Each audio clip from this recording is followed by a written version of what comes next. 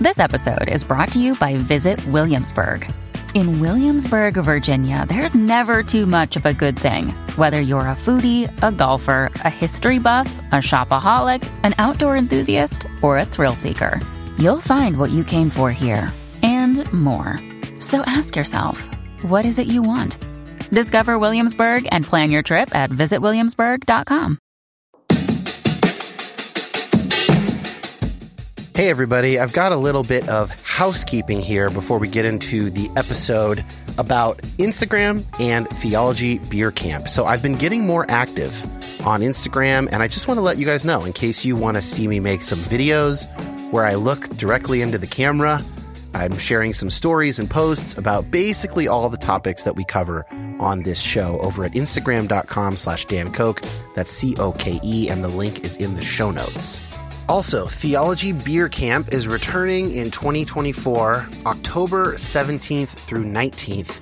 The theme is Return of the God Pods. That is a Lord of the Rings reference, which should surprise nobody. I will be there alongside Brian McLaren, Diana Butler-Bass, the New Evangelicals, Bible for Normal People, Tony and Josh from GGCH, of course, Trip Fuller and Homebrewed Christianity, and a whole grip of others.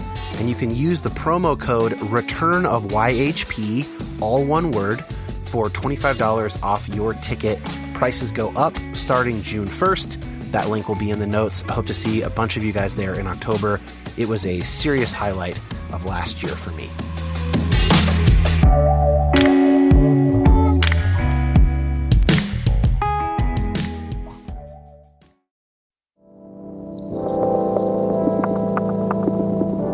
My name is Dan Koch. Like many of you, I've been on a complicated faith journey for a number of years now. And while I tend to find myself on the progressive side of Christianity, my goal is not to make liberal converts. I want this show to be a resource for Christians to my right and to my left, as well as former Christians and non-religious folks, anyone who finds themselves asking difficult questions about God, science, prayer, fate, suffering, evangelism, and more. So many of us have been given bad answers to those good questions, often by people with pure intentions. I want to say that you have permission to take both Christianity and the modern world very seriously. And I hope to facilitate that by introducing you to people seeking God across the Christian spectrum, engaging hard questions in a multitude of ways. Thanks for listening. There's some heavy material this week. It is probably not suitable for children and possibly not for people who have histories of abuse in their own life.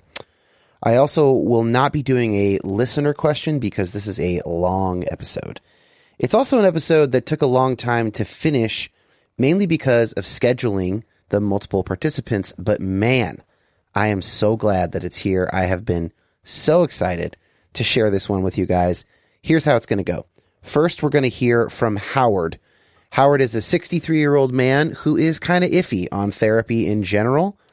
We're going to hear him out, and then we're going to switch over to our main interview with my close friend, Jonathan, who not only is in therapy, but has found it so helpful that he is now in school for his master's to become a therapist himself. After that, we're going to go back to Howard. We're going to get some follow-up responses from him, and we're going to see if anything that Jonathan and I said moved the needle, so to speak, on this issue for him. Now, if you had to guess, solely based on age, Jonathan is about my age, early 30s, what would you think the difference was between Howard and Jonathan? According to data from the Barna Group, people in Jonathan and I's generational cohort, that is, millennials, as difficult as it might be sometimes for me to say that, millennials are 2.5 times as likely to be in counseling as those in Howard's cohort, that is, baby boomers. Now, I can't find any hard data on this. I looked, but I would imagine that in some Christian circles, boomers are even less open to therapy than in the general population, whereas millennials, Christian or non, seem to be pretty open to it. I did find, however, a Christianity Today article that showed a significant gap between, on the one hand, the high percentage of pastors who believe in therapy and actively refer their congregants to therapists, and on the other hand, the low percentage who actually talk about therapy regularly from the pulpit or otherwise. So maybe in mainstream American churches, there's a thing that's going on where pastors and congregants are engaged in therapy and therapy referral, but it's not really done out in the open. Either way, let's dive into my chat with Howard and see what exactly he's not so sure about.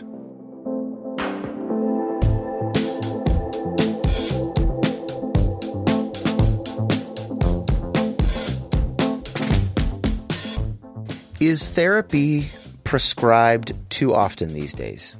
I don't have any factual data, obviously, to back up what I'm saying. I'm just a perception deal. My gut feeling is that it is. I think it is. When somebody goes to talk with a counselor, regardless of what the deal is, I'm guessing that one of the things the counselor might do is say, let's turn our phones off. I don't know that, but I wonder if we would just do that with each other once in a while, maybe we would accomplish many good things, Yeah. Do you see a connection between maybe the overprescription of therapy and the overprescription of maybe mental health drugs, Ritalin, antidepressants? Is it part of just a larger overprescriptive culture in your mind? I believe it is. We can blame it on a number of things, but it really comes down to individual choices by us as individuals, it could be family members, putting pressure on someone or...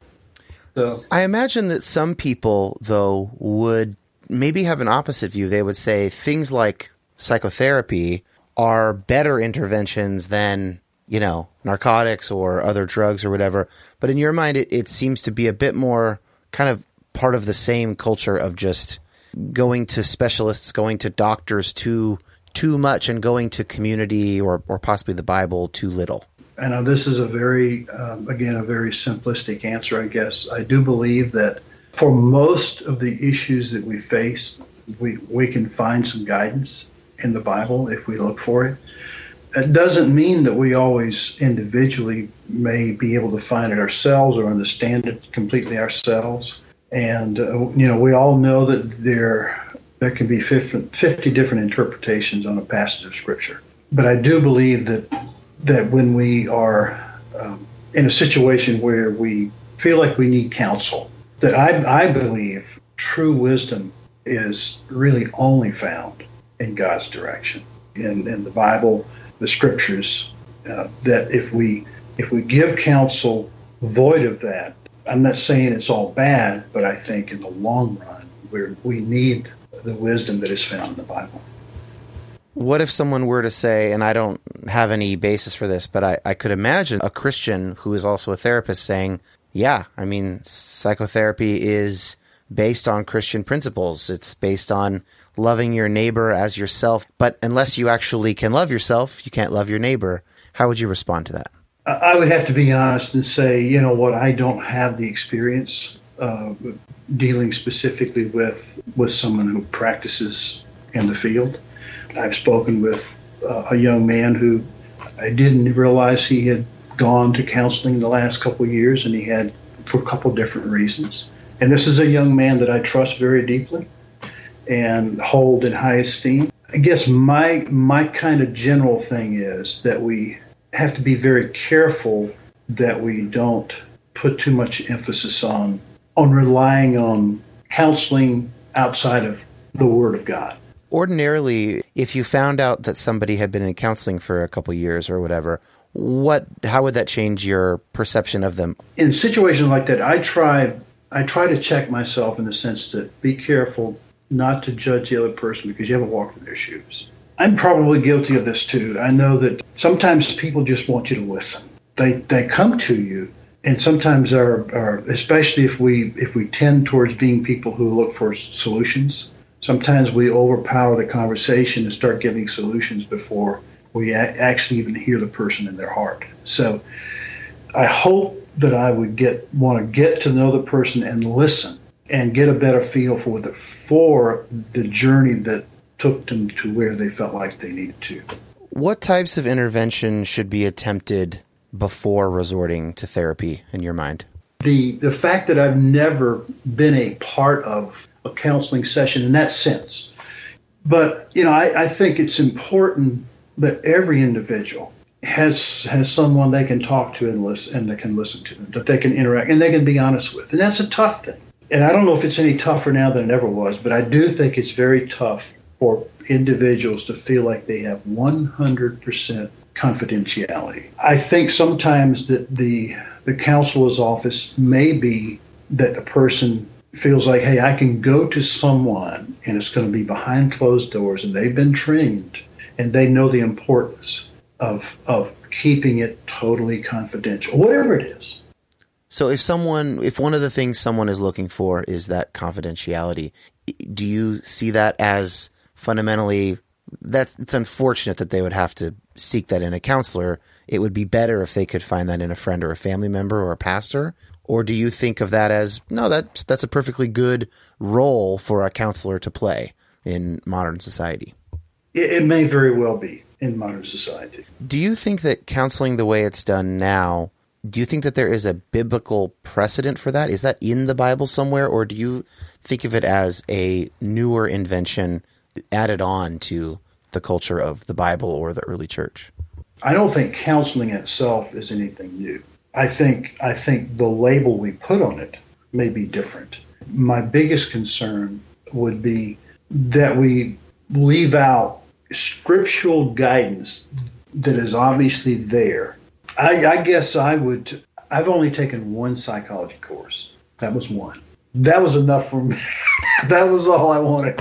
Yeah. The quote unquote experts. Mm-hmm. Okay. I just have questions sometimes about the foundational principles from which they operate. And so if the foundational principles are questionable, then I'm a little suspicious. What do you think someone learns if they study counseling for 3 years and emerge with a master's? I would assume that they would have an abundant amount of training or practice through their classes of learning to listen to people, depending on what they're trying to get out of their session, identify where that person is and help them to identify the things that they need to identify. That sounds pretty good to me. But I mean, that's a very simplistic answer. That's a safe answer.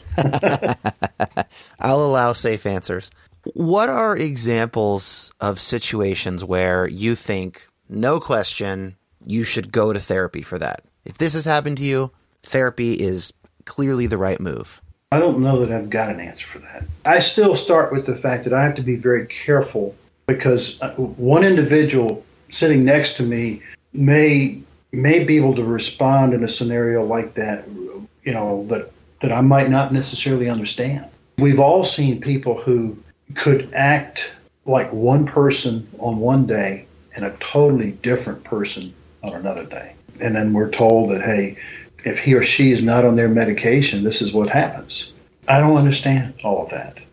And I would imagine that it may be necessary for them to talk to someone, whether it's a friend who is very, very understanding and very trustworthy, or someone who has the experience of whatever this illness or whatever it is. And I could see that being someone who has training in how to deal with certain people. Let's say your brother calls you tomorrow, or one of your kids calls you tomorrow and says, Dad, I've decided to start counseling. I'm going to a marriage family therapist or whatever kind of a counselor. What is your first thought before you're able to check yourself? And then what is your second or third thought? My first thought is probably, honestly, nobody's in the room with me, so I can say it, is, oh no, what did I do wrong? That's my first thought as a parent or a brother or a husband or whatever. Hopefully my next response would be to say, okay, pray that whatever is that needs to be solved or there's guidance that it will be found. And then do my best to be a friend or there. If it's my child, the parent inside you always says, isn't this something we can talk about? The question comes, when I was their age and my parents were my age, would I have done that? Would I have confided in my parents? Would I have gone to them? And I look back and sometimes I did and sometimes I did. So I'm hoping that that I would respond in a positive way and say, maybe say nothing, but not give a negative reaction. I would not want to do that. Is there a worry that there are counselors operating who claim to be Christians, who are counseling couples, married couples, and despite the fact that these counselors claim to be Christians, they appear to be not encouraging couples to stay together? I would hope that if I were in the counselor's shoes, I would ask enough about the family. When both of my daughters were going to get married, I had specific conversations with each of those young men. And as a father, when things are going wrong, if things go wrong, if there are hurts, you always want to be able to have an opportunity to be a part of a solution, or at least part of the conversation. A possible worry is going straight to therapy circumvents this familial track. Exactly. If I were the Christian therapist, I hope that I would remember those things and say, okay, you're a fairly young couple. You've only been married 15, 20 years old, whatever it is.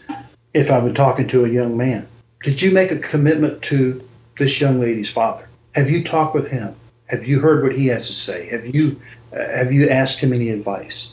And likewise, if it happened to be a daughter. So maybe the tact, the skills that a therapist may learn in school with the knowledge of the principles and the wisdom found in the Word of God, I would hope that a person who is operating from the Christian realm would think about all those things and not take it upon themselves to be the final authority. You mentioned earlier that we all know there's 50 different interpretations for most, contentious Bible passages.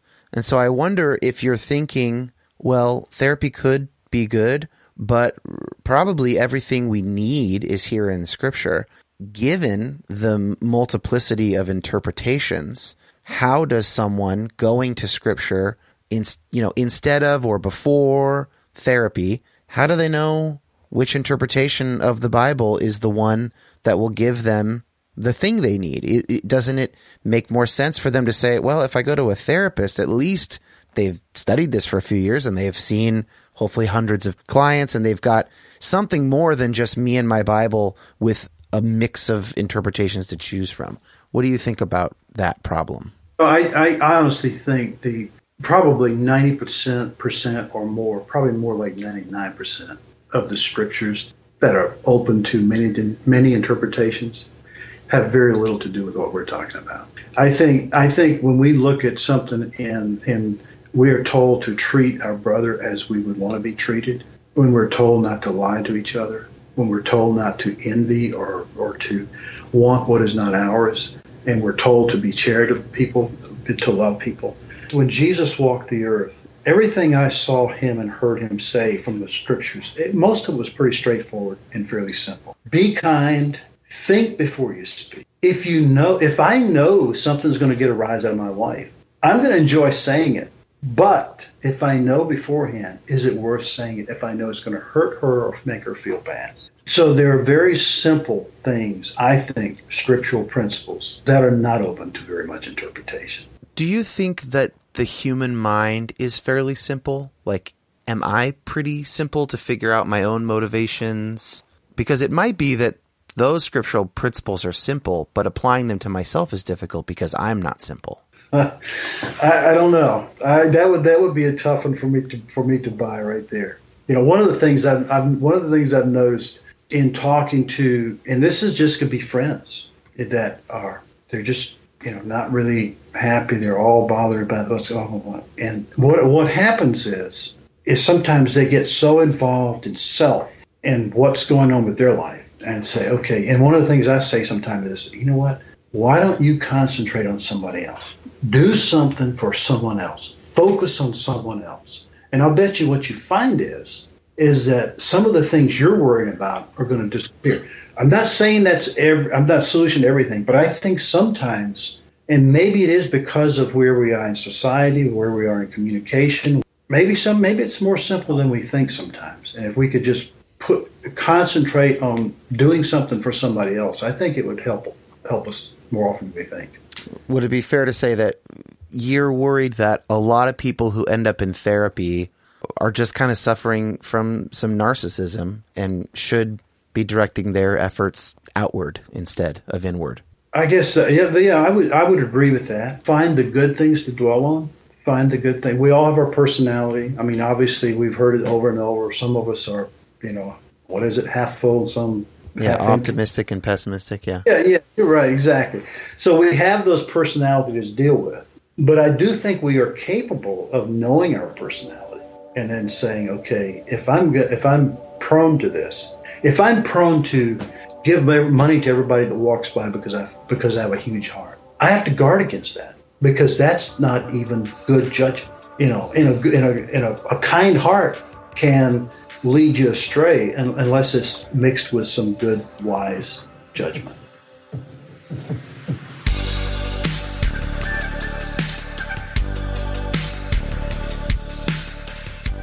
Okay, we are now moving from a therapy skeptic to a therapy convert, you might say. Here is my chat with my good buddy, Jonathan. Jonathan, thank you so much for being willing to have this conversation that's going to get quite raw and real and probably painful for you. And so I just want to start by thanking you for being willing to, first of all, talk through this topic with me before, as we did. We got together and chatted about this, and then to be so honest and really, I mean, I suppose you're talking about some things that you haven't talked about publicly before, and so thank you for that. Yeah, certainly not in this way. Definitely with close individuals and stuff like that. But yeah. So I want to start by asking if Howard's perspective is one that you're familiar with. Mm-hmm. It did remind me a lot of kind of the way I grew up, which was a very conservative, Bible-believing, Jesus-loving family. And Howard specifically, which we could talk about more, but he definitely reminded me of my own dad. Some of that just being what came across as like his genuineness and just like concern for people, getting like wisdom from the Bible and from their community. So, but I did feel like there was a simplicity to it that I want to kind of engage more. Yeah, totally. So the format I'd like to do is we're going to hear your story. And then at the end of your story, we're going to have you respond more directly, more specifically to some of Howard's concerns. So can you start by saying a bit about your parents and where you grew up? East Coast suburb. In many ways, my parents and our family was in that like focus on the family Christianity world. Yep. So what I mean by that is everything is sort of Christianized, from like music to movies to magazine to like purity culture movie. Like I was in it. Yeah. We've talked about parallel institutions on this and then a bunch on Depolarized. Okay. You were totally in those evangelical parallel institutions to your neck. Yeah. Got like the WOW CDs every year. Oh yeah. Breakaway magazine. Like I Kissed Dating Goodbye, the whole thing. And I know a lot of people call it just generally fundamentalism. And that's fine. I think it is and it isn't in some ways. But my parents met at a Bible study, actually. My mom was raised Roman Catholic, pretty strict Roman Catholic. So she met at a Protestant Bible study with my dad. I was the firstborn son after they got married pretty young and, kind of got experimented on as firstborns do. Yeah, as we do, yeah. Same you're okay, yeah. And let's see. So yeah, my dad, like I said, reminds me a lot of Howard. I had memories growing up where I would come down the steps to go to school at an ungodly hour, and he would be sitting there with his Cheerios, reading his old Bible. He was a very steady, faithful man, went to work every day, was home every night by dinner, that kind of thing. But pretty quiet and peace-loving.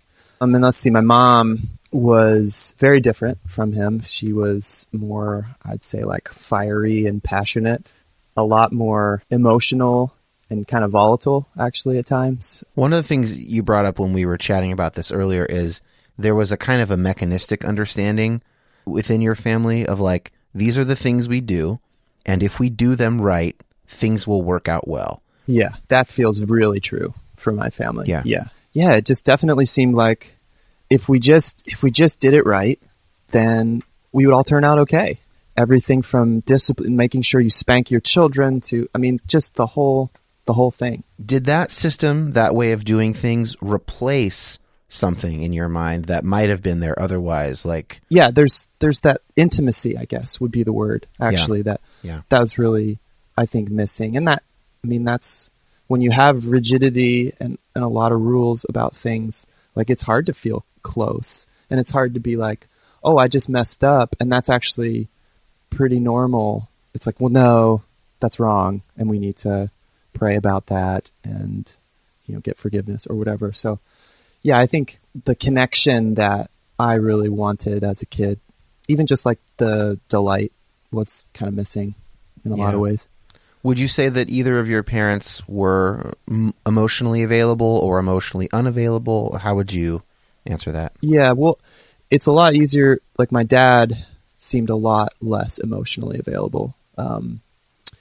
My mom was and is, I think, an emotional person, but I don't think we really connected super well unless we were fighting. I think that's especially when I look back on it, I think when we're fighting, we're really actually saying what's truthful. Interesting. Talk about some Catholic stereotypes. Just throw those into the story. So if your parents replaced sort of that transparency and intimacy with this sort of airtight system that they got from, and let's not blame them for that entirely. That was the cultural zeitgeist of the moment, right? I think so, yeah. There's a reason that a lot of people are going to hear this and go, that was my upbringing. It's not that they necessarily chose this of their completely free will. But did that then sort of provide them a way to not have to talk about their own stories? I think that the way they were raised, if we're going to continue with that zeitgeist idea, is why would you talk about yourself? Why would you talk about your own life and your own stories?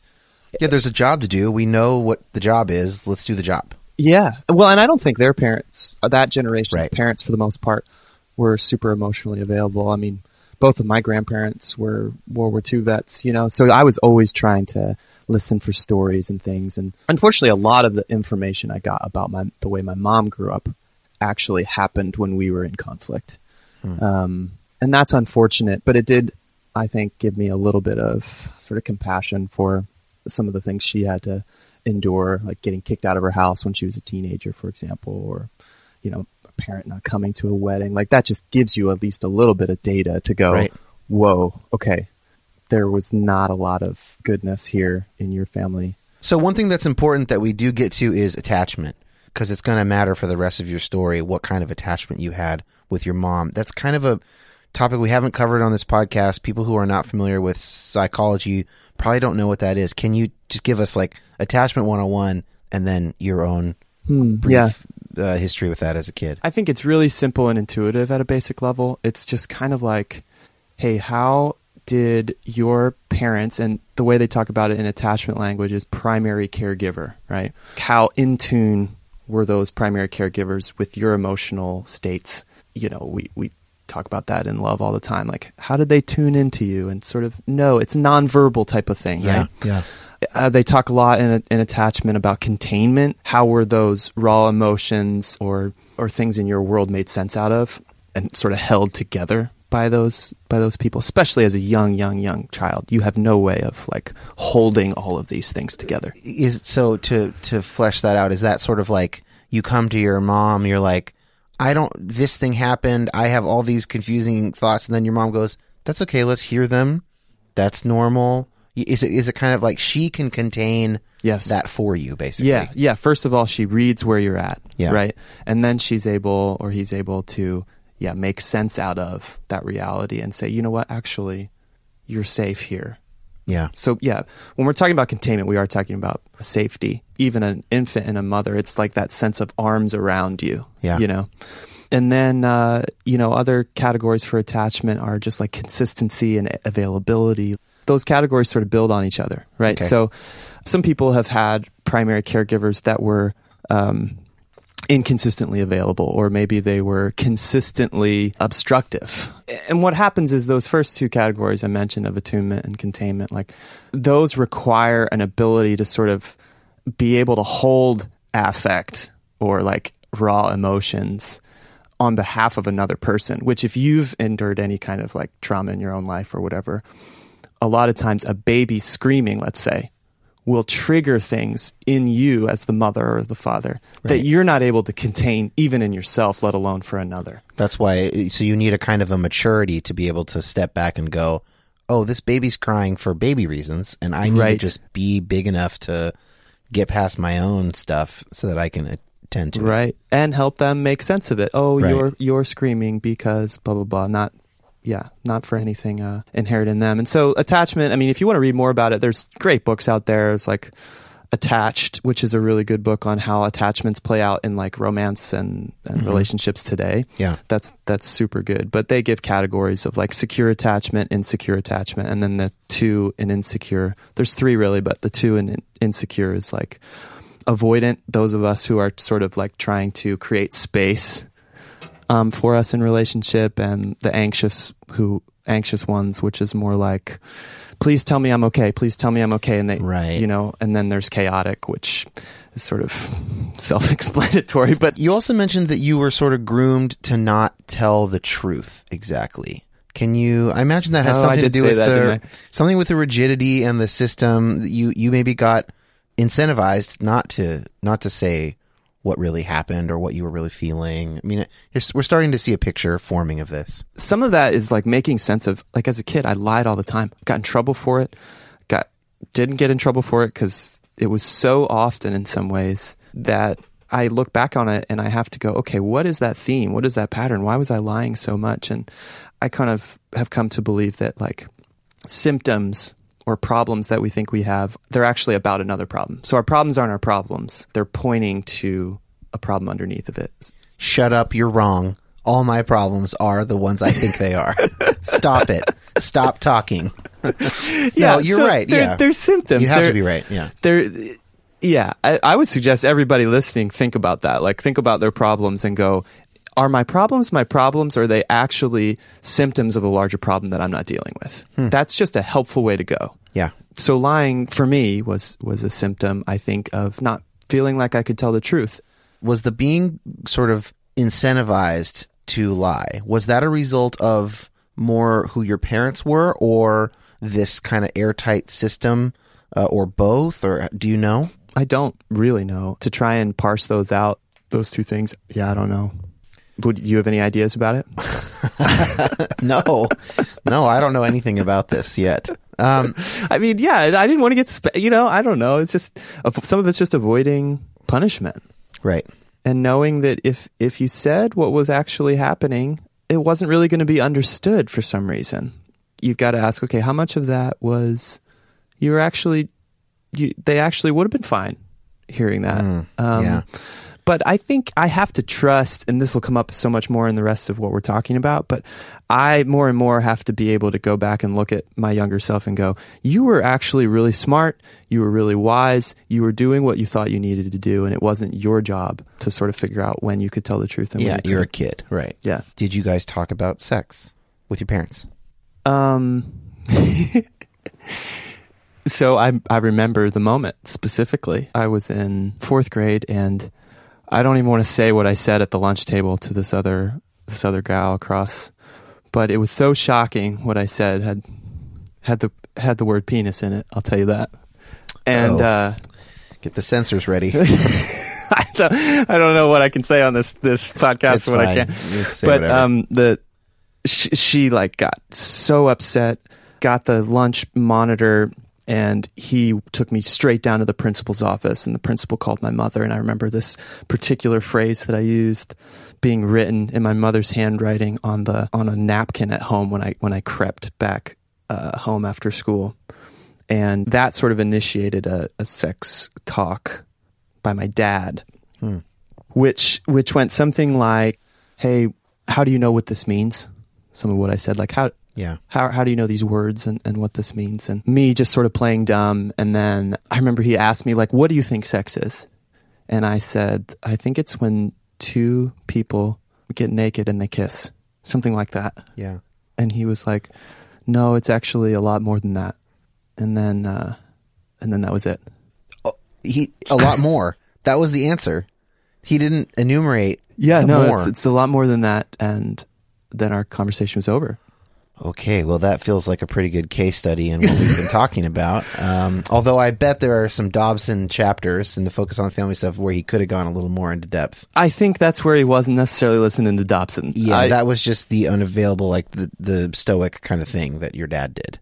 Maybe he was thinking at the time, like, we need to have more conversations, but... I mean, my dad has been a therapist for 40 years, and I never got the sex talk. So there's something going on. I don't think that my dad would ever recommend don't give your kid a sex talk, but he just never got there for whatever reason, you know? So Oh, there's a lot going on. Yeah. I mean, a lot going on. How were you taught to view the Bible as a kid?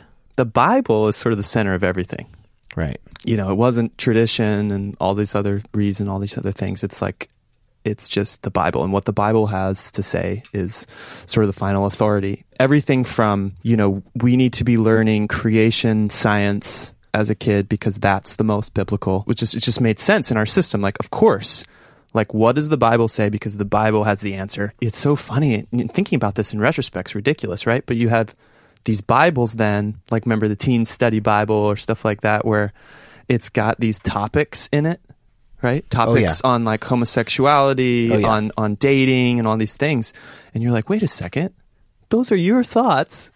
Whoever wrote this Bible now jammed right next to the scripture itself. It's a metaphor for evangelicalism right there. It's crazy. Yeah. The Bible is clear. It's sufficient. If you don't understand it, then you need to talk to some authority who does. Every day we're reading the Bible. And that's sort of how you measure your Christian faith in some ways. The Bible, though, even if it was that, like, brought to me that way, it was something I was always interested in. And I can remember really sweet young memories of sitting in my living room, putting Legos together, and listening to these cassette tapes of, like, Old Testament stories. Yeah. And just being totally fascinated by them. I'm thinking of like Samson and all these like amazing stories that are in the Bible. So I was always kind of captured by that as a kid. And my parents wanted me to have that kind of a, I think, experience with the Bible of like loving it. That's one way I kind of want to honor what they wanted that I still have to this day is like a love for the Bible and some of those stories. So totally. Yeah. What we're questioning is not really the Bible itself, but it's just what are these sort of social structures that come up around the text. Right. So, okay, we've got a pretty good understanding of your life up through adolescence, but you had a major source of trauma starting around 9 years old. Can you tell us about that? Yeah, I think it's best for me to talk about it more thematically and sort of more generally. But the basic gist of it is that starting around age 9, over the course of about 3 years, I couldn't tell you how many times, I was sexually abused by someone older who had access to my family. As I've learned more about it now, sexual abuse, stats are like, 1 in 6 men, boys have been sexually abused, 1 in 4 women. And a lot of times the perpetrators are people who have close proximity or access to the family. And so that makes sense, yeah. For people that don't know that, I think it's something that needs to just be immediate access knowledge for people. Yeah. So, yeah, and then oftentimes, as was true for me, the perpetrator is someone who's earned some level of trust, either from the caregivers or from the victim themselves, by like offering things that were in fact maybe missing in their family. And so, and now we're starting to see a picture emerge here. Yeah. Yeah. Without getting too specific, yeah, sure. What do you think this person was offering you that was natural for you to want as a 9 to 12-year-old that you weren't getting at home or school or whatever? Generally speaking, we can just say like attention. Yeah. He seemed so cool to me. And so there was this, oh, wow, this person is like paying attention to me and wants to know like how I'm experiencing this music that we're listening to or whatever. Yeah. So that level of going back to those attachment categories, right? A level of tuned inness to where I'm at, even at times containment of this is a safe place for you. And the diabolical nature of it is it's absolutely not fucking true. Yeah, but the most insidious part, right? Exactly. Yeah, so stuff like that. And so, my question when you first told me this, just as friends, I was like, how could you let it go on for 3 years? I mean, that's sort of the first question is like, why not run out of the room the first time? And so we're trying to kind of get narratively an answer to that question. Right. So, and some of what I just said, I think, speaks to that. Exactly. Yeah. So that helps me. Could you tell your parents about it? There's sort of two ways to ask this question. Did you feel like you could tell them? Another way to ask the same question is, since you're a kid, 9, 10 years old, did they create an environment such that you could tell them? Because of course it's not, your agency is not the main question at 9 years old. So feel free to answer either of those wordings. You're already putting words to it, but for anybody out there who has somebody they love or whatever that has been abused, it's really important how you ask those questions. And sadly, a lot of times there's so much shame and self-judgment that's out there that it's like people will interpret what you say as judgment against them. But I've thought about that question for a long time of like, why couldn't I tell someone? So, but I think that the way in and the way towards healing is to be able to engage that question with a level of like kindness and also just genuine curiosity. Like, you didn't. For me, it's like, you didn't. So I wonder what that was about. Like, what's going on there? One thing that's true and was true for me and is true for a lot of people who've been sexually harmed is you take on this sense of self-blame sometimes, or like, this is happening because of something about me. Other thing you take on a lot of times is that felt sense of complicity that a lot of times is part of the grooming process. Yeah. So there's this level of like ambivalence we talk about a lot, where it's like, part of me, the good part of me that desired connection and intimacy, like wanted this. And that's like really, really hard to say without kindness. But it's like, but then also, and it was abuse.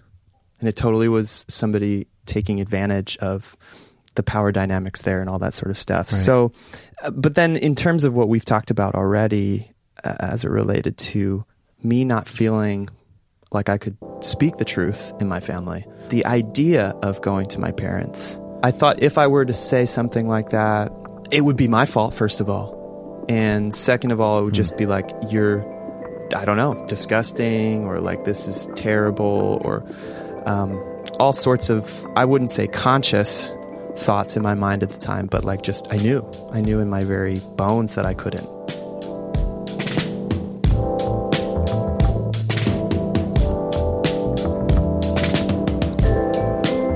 Sometimes I get really interesting emails from listeners of this show, and I got one a while back from a guy named Kaylee Hargrove, and it included his story about applying for conscientious objector status in the Air Force. And this was especially interesting because a big part of his change of heart on military force and violence coincided with a season of faith deconstruction and reconstruction. I invited him to have a conversation with me about all of that, and the result is our first patron-only bonus episode for the month of June. All patrons have access to these episodes. You even get a nice little RSS feed emailed out to you when you sign up, such that you can just copy and paste that into your favorite podcast app, and these bonus episodes show up automatically, just the same as regular episodes. Here is a couple minutes, some short clips from my chat with Kaylee. I remember having this thought that America was like the new promised land. I mean, there is no questioning whether or not, it would be right for a Christian to take part in the military. It is very easy for us to create an us versus them mentality. Yeah. Because there's those of us who have accepted Jesus and we no longer have the wrath of God on us, but everyone else, God is angry at them. What were the first century Jews looking for in a Messiah?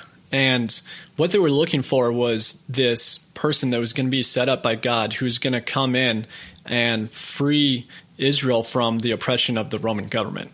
I mean, in a Jewish mindset, the Messiah isn't going to welcome in the Samaritans. They're from that northern kingdom that turned away, and they're not supposed to be welcomed back. Right. It's like we might say, hey, Muslims could worship the real God, but they're worshiping the false God. They have the chance. They've chosen this. They've made their bed. And Jesus would come into that exact line of thinking and go, let me tell you the parable of the Good Samaritan. Exactly. The good Syrian refugee, or something like that. A lot of what you believed was not necessarily stuff that was overtly told to you, but just kind of built into the culture around you.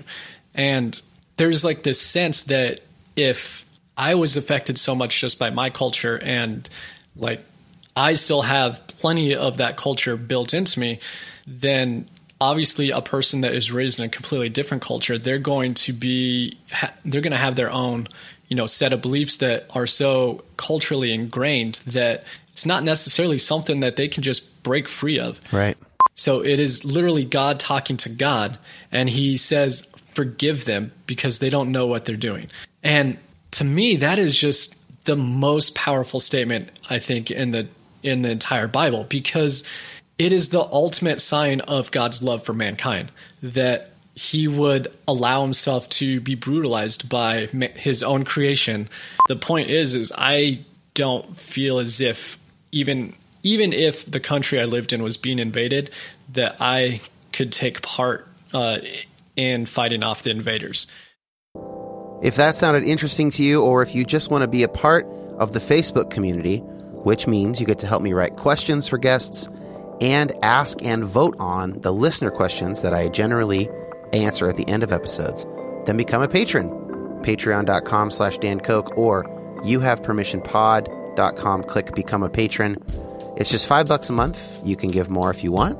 But there are also some scholarships available for those of you who truly cannot afford it in this season of your life. Just email me and we will work it out. Money should not be a factor in keeping anybody from this community. youhavepermissionpodcast@gmail.com. Okay, back to the episode. I want to say, because we know Howard is listening to this and Howard's going to come back and chat at the end. Just to be clear, we're not saying to Howard that if you have the kind of view of the Bible and family systems that Howard and your dad had, let's say they're the same, that it will inevitably lead to a situation like this. Like, these stories are complex. Your parents' lives come into it, So it's just to be clear that we're not trying to nail a certain kind of evangelicalism to the wall, right? For all to deride it in shame or whatever. I think that is definitely true.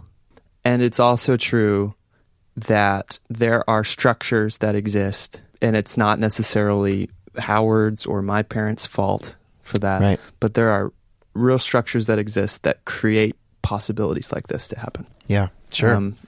And there's a lot of silencing, and there's a lot of, no, that's wrong, we don't talk about that in these structures. And I think that's the evil that's involved in it. Yeah. Something that we won't be able to talk about today is there is obviously a relationship here between purity culture in its most succinct form, which is that like sex makes one impure in the sight of God in some way. Just by itself. And that's really kind of another episode, but that's worth just noting here that that's going to play into this if you're in that, as opposed to a view where if you're not thinking of it in terms of purity, you might just go, this person did a wrong thing to me. And that nothing is sort of sullied in that, right? Nothing is ruined. Totally. Because there's no pure thing to get impure. Right. Right. So, yeah. I was in one of those groups, those like I Kiss Dating Goodbye groups with my parents. I'm in a relationship. I have a girlfriend. Right. In high school. We're reading through this book, and that alone is funny. That like that says something about your family's dynamics, that you could be reading I Kiss Dating Goodbye with your parents while you're dating someone that they know you're dating, that we're not talking about, and that you're not talking about. That is, right. That is right there. That's something. Yeah, and I think like you said this already, but like I think it's like diabolical that I had to sort of endure the purity movement. I mean, think about the messaging, right? It's like, if you have sex before marriage, you're like essentially ruined. Maybe God can forgive you, but of course he can. But it's like you're sort of ruined, and then you add to that sort of sexual harm, and it's like, well, I guess I'm ruined. They would talk about like recovering your virginity or having like a virginity of heart That's what it was. That's the phrase I used to hear, was like, Virginity even of if heart? you've messed up, you can come down to the altar and you can restore your virginity of heart, and God will honor that. But like, we all know that that's not real virginity. It's kind of in our own minds. Right. That It's just second tier. that might give you like a better testimony or something. Yeah. If it's not too bad. Definitely works for the testimony, because the person who just stays a virgin, that's a boring testimony. Boring. So boring. You need a little drama. So just to back up a little bit. So okay. the abuse stops around 12, right? Yeah. But looking back on that age, so now you're tween, you're preteen and teen years, like, where do you see effects of that trauma? Yeah. The impossible question. It's maybe the $1 million question. You may be answering this forever, but what have you seen so far? I feel like I have more access to those questions retrospectively, you know? Sure. And I guess to sort of connect it to our topic of permission for therapy, you know, we all live in our own bodies and minds, in our own stories and experience. And so for the most part, we're thinking that all of those things are really normal, right? Like, that's our normal. Example would be like, aren't all dads like get really angry and, Sure. and hit mom when Right. and that's like real. So until you get out of that environment and have those sort of like, right guys questions, Yeah, old enough this to happened to everyone, right? Yeah, right, old guys? enough to be able to talk about that with sort of semi-adult or friends, you know, Yeah. to have that kind of self-reflection. Yeah. That doesn't come right away. right. In some sense, that's what this whole network of podcasts is. You know, my own podcast, Bad Christian, Homebrew Christianity, all of these, this kind of world is kind of just like a, right guys? You know, writ large. Oh yeah. I grew up and thought my parents were raptured 20 times before I was 15. Also, you know, maybe you didn't talk about that with anybody in person. So it's just interesting you say that. Yeah. So yeah, a lot of things. Like, I would say themes like sexuality or intimacy. I had a lot of rage and anger. Some of that has to do with the theme of powerlessness, I think. When you don't feel you have power in your life, you sort of try and take it.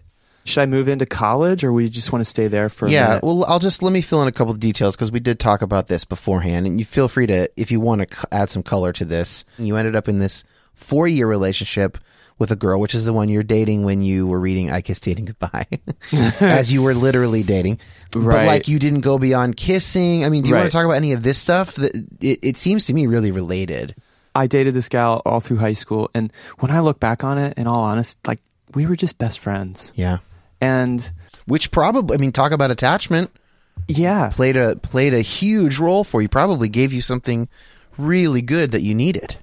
I think so. Yeah. I mean, especially like, who doesn't need a friend who's their friend for 4 years in high school? Well, yeah, Like, it's just- that alone, right? Yeah. Right? Somebody who you can kind of talk to and make out with from time to time. You know, that's good. No, but Making out always ended the friendship for me. I had too much evangelical sex guilt oh, even that, and wow, anxiety. yeah. Oh, dude, like clockwork.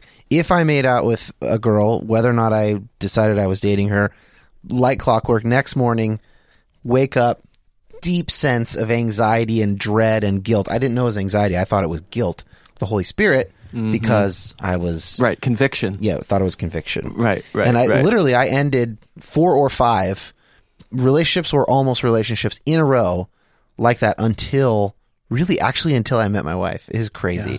I actually think that God kind of miraculously removed that Yeah. the morning after our second date Yeah. to get me a message. I could be wrong about that, but literally every single girl until my wife. So There you go. Just my whole released. until I was 23. And I totally can relate to that. I think that what I'm realizing is that a lot of my sexuality was just basically disavowed. It was just like pushed aside, and it was convenient to sort of have the like, I'm a pure guy kind of persona. Yeah, well, that Because worked out it well. fit. Yeah, Yeah. with that fairly platonic relationship. Yeah, Right. It just was really split for me because I knew it wasn't true, and was confirming those things even in like addiction to pornography. Right. So like, Right.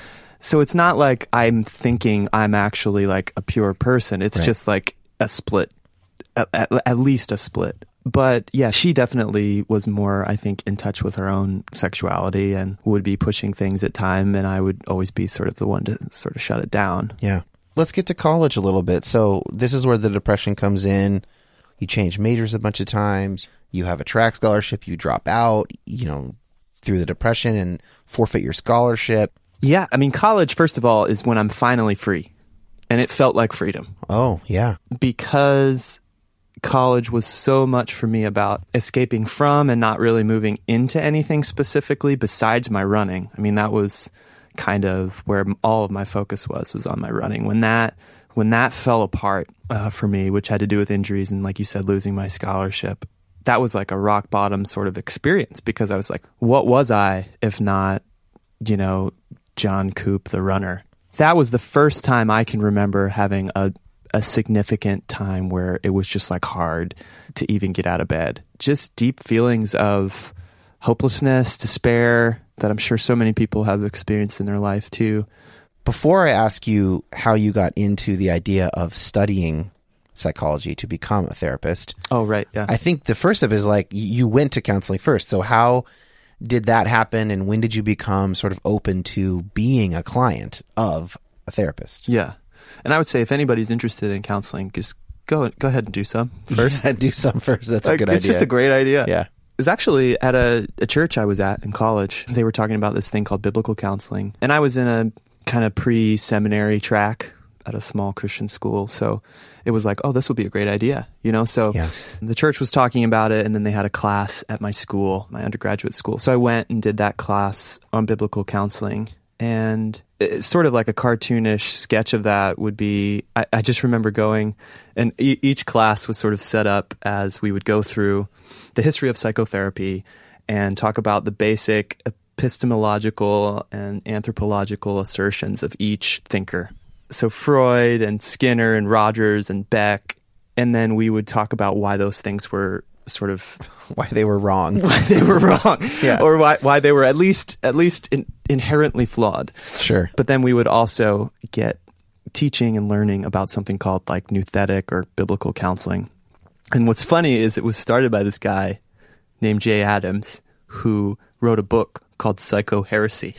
It's just to give you sort of some of its like fundamental DNA. There's really something wrong with is this right? There's something really wrong with the secular psychotherapy movement. Mm-hmm. However, people need counseling. Anyone who pastors for long enough realize that people need more than simply showing up at church. Yes. So this is kind of a middle way that someone devised of like, well, maybe we can just give them Bible verses. Right? Maybe we can create setting. A model that is deeply biblical, that can help people work through change in their life, healing in their life, that's modeled after, I think to speak to some of the biblical counseling model, it would be that's modeled after idolatry, and our fundamental sin problems. Okay. Well, now that doesn't sound too bad the way you're saying it. Well, I'm trying to give it some... Yeah. It's out there today, right? Sure, and I think a lot of intelligent people are working with it, and I'm sure it's transforming and adapting to our day in ways that I don't understand because I'm not in it anymore. So I'm just trying to give it at least some, here's what it's really about. I have an anecdote from about 20 years ago when I was in high school and I considered studying psychology for my undergrad. I didn't end up doing that. I went to philosophy. But my college counselor, who had gone to Point Loma, which is a Nazarene, pretty conservative college. Oh, yeah, I've been in a Nazarene church. She came in, she told me, she was like, counseling is not right. Only biblical counseling is. And my dad, who at that point had been a therapist for 20 years, wrote a fairly impassioned letter to her, sort of both explaining why she was wrong and, whatever. And then she totally backed down. She was like, I apologize. Your dad gave a really good case and I will stop telling high school students that they shouldn't study psychology. Wow. It was like a rare instance of like something changing, or maybe she just felt like this guy's paying tuition. I can't. I mean, I don't know what her motivations were. Do you like have that letter? Because you should put that in the show notes. I don't have the letter. No. Oh man. Maybe I could ask my dad about it. But I distinctly remember that. So my experience with biblical counseling from the very beginning was my dad going, "No, okay, she doesn't know what she's talking about. She didn't didn't go to school for therapy. She's just repeating some conservative evangelical talking points. Right. But it is nonetheless it is a thriving movement. It certainly is still around.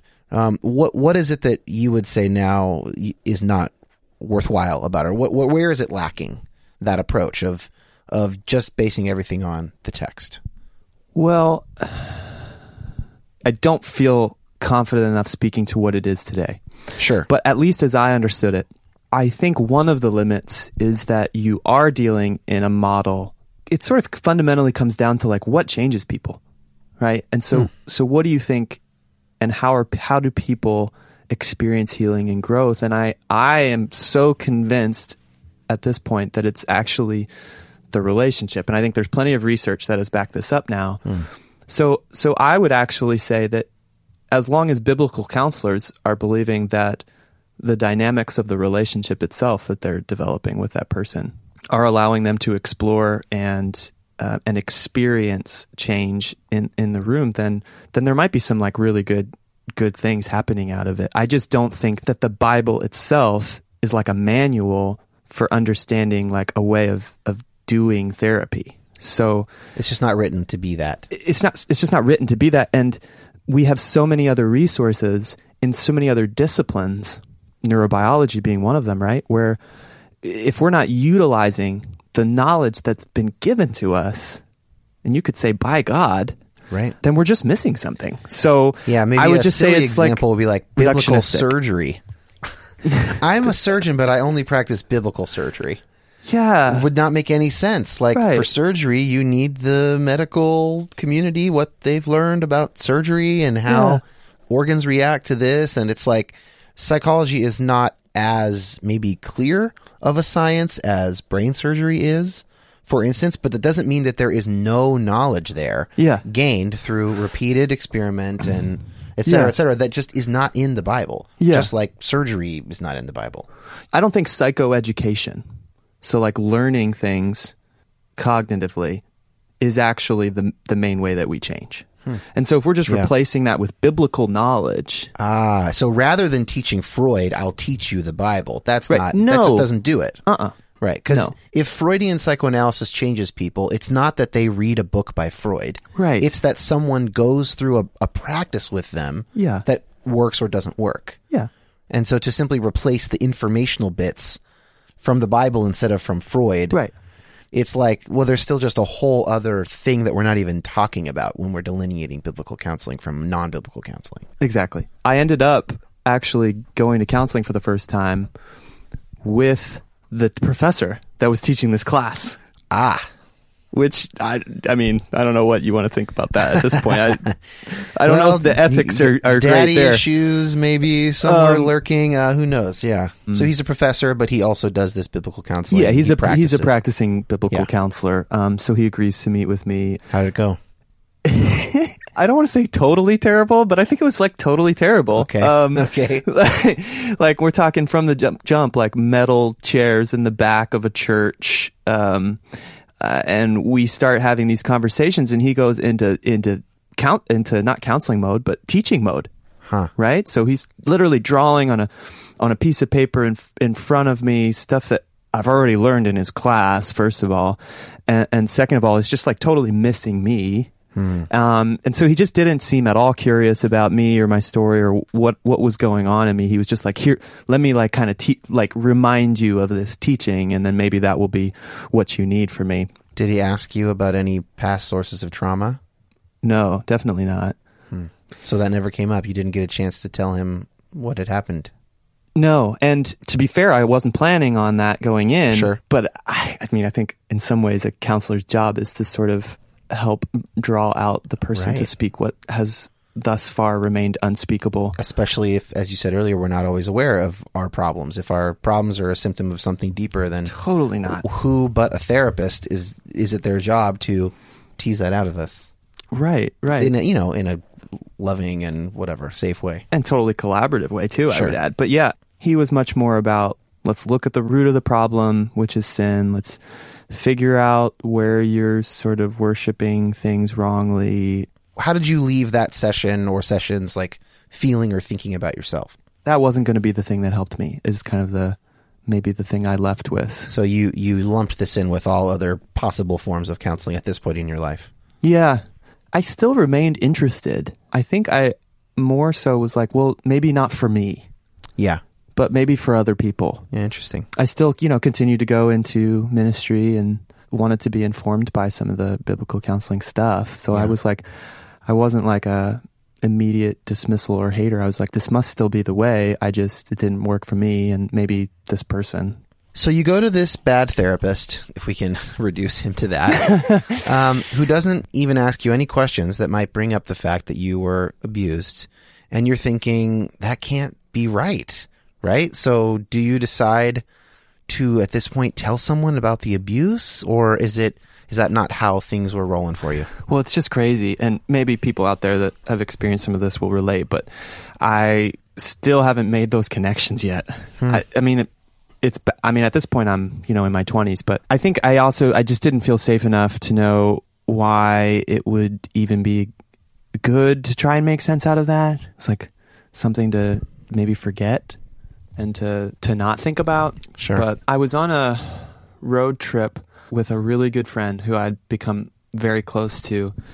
And she was one of the first people in my life who really engaged me in terms of like wanting to know about my life and how I grew up. And actually thinking about it, she had a master's degree in counseling. There we go. Which, yeah, until recently I didn't. I hadn't even thought about it that way. It took someone with a master's in counseling to get you to admit your past trauma. That's interesting. It did. It's interesting. And, she, in so many ways, did all the right things. Like, she didn't feel like she needed to hold that on all herself. She recommended that I go and talk to a friend of ours who's a pastor priest. And so I did. There was something, I think, about that experience of her hearing that, kind of bearing that with me and going, that's a big deal. Yeah. And how have you engaged that? Like, you need to talk to somebody so about she that. sort of gave you permission to like re-dig that up and take it seriously as a part of your story. Yeah, and totally didn't like shame me in it or, right. Get disgusted by me, like things that for some reason I thought would happen. So I did. I went to this priest friend of ours, and he really encouraged me to go to therapy. I remember we were sitting on his back porch talking about it, and he was like, I think you should go see someone, and someone who's like professionally trained. And I remember going, but I'm totally fine. Like, why would I do that? And he was really gentle about it, but he was also like, you're not fine. Yeah. Like, this actually makes a lot of sense. So that kind of started the process where I went to someone who practiced a contemporary form of Gestalt therapy, which is kind of well known at this point. It was pretty hard and uncomfortable at first. Put us in the room. What's Gestalt therapy like? The concept is we are going to make alive what you're talking about here and now. Yeah. And hopefully allow you to then have better access to your emotions. It's reasonable. Yeah. It also has some form of it that I would call parts work at this point, which is basically like talking to parts of yourself, right? So it's like, that angry part. What does that angry part want to say if it had a voice? That kind of thing. This is kind of like internal family systems. Family systems, like, I heard that the other day and I thought, it's about the family, but it's like every person has like different parts of themselves that are sort of front and center at different times. Right. Experientially in the moment, it was kind of weird, and I didn't know what was going on, and I didn't have much access to some of these parts that he was trying to help me get access to. And so I ended up moving pretty soon after I started with him, like a couple months in. So I had to stop. I would have continued, but we weren't getting much traction. Sometimes a particular therapist is not the right fit, right? Totally. The first therapist I saw him one time and fired him. Yeah. And so that's fine, Yeah. And I would just say to people, like, if you're going to look for a therapist, like, treat it like a first date kind of thing, like if there's no vibe there, it's probably just listen to yourself. Yeah. But it did at least give me an experience that I was like, okay, I'm on this track now. Yep. This is going to be important in your life. This is going to be important. And so when I moved, I sat down with this, I was doing this internship at a church, I was at this point like, I'm telling people, at least people in this capacity. So yet another pastor, which is an interesting theme for me. Yeah. And he recommended me to see someone who is kind of a specialist in trauma work. She works primarily with people who've come out of sexual abuse. She just provided such an immediately safe environment. I could just tell. Like I just kind of listened to my reactions to her initially, and I was like, I think this is going to be great. And I've been working with her for several years now, and it's been really great. It was like maybe a half a year into working with her or something like that. I was like, this is transformational stuff. Like this is amazing. Yeah. And in so many ways, I'm now able to speak things that were at one time unspeakable, and I'm feeling more connected emotionally. And so I was just like, maybe I want to do this kind of thing. I brought that to her sort of, with some trepidation. Like, what is she going to say when I say this? And she was like, maybe you should do something else, anything else for a little while and decide if you really want to do it. Because you're in the middle of doing some pretty heavy personal work. Yeah, right. Yes, that's totally why. And Sure. she had a soberness about the work. She was like, this is like, you are bearing people's heartbreak, and that's not for everyone. But I do really relate to what you were saying about this is really transformative. It's a powerful thing. Perhaps this is the way I do ministry.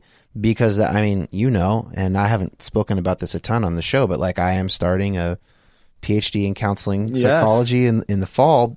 Which I'm really excited about. Well, me too, but it's partly because I don't have really good language for this yet, but it's something like, as much as I love theology and talking abstractly about things, in my own life, I think I have been benefited more by my time in therapy, which does relate to the theology, but it's like of course, closer to the proximate cause, you might say, or something like that.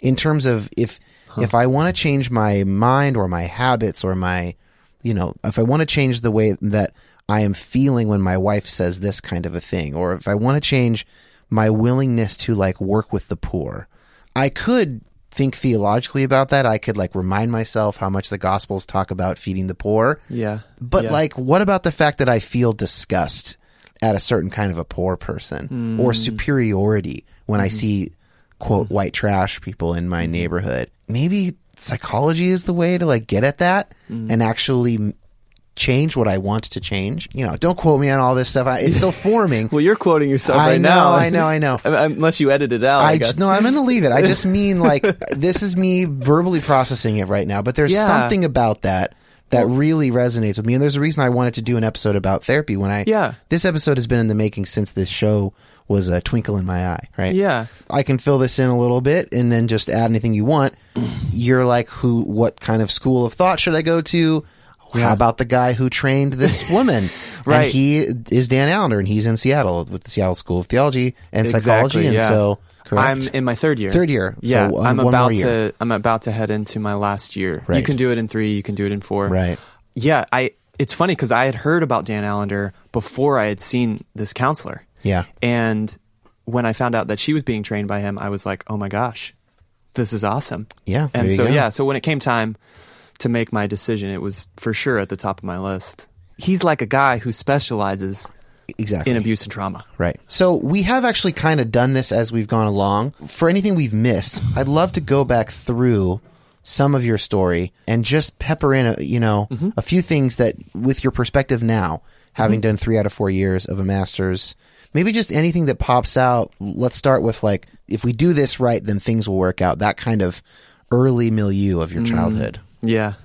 One of the things we talk about in school a lot is splitting, and splitting is just this basic concept where we like break the world up into black and white, into good and bad, and we have this need, all of us do, to put the bad somewhere. Is the way I'd say it. And so, fundamentalism in some ways is an example of this kind of splitting, where a group needs some way of coping with the realities of the world, fear, anxiety, mystery. And sure. But, we have to be careful. And I think some of my fellow students and myself even do this at school, is where we then say fundamentalism is bad, right? That's so the new boogeyman. Yeah, right. So we're kind of just doing the same thing. Right. Whereas the reality is, how are we working? How are we working with the bad in us? How are we working with the things, like you just said earlier, that are disgusting us? Yeah.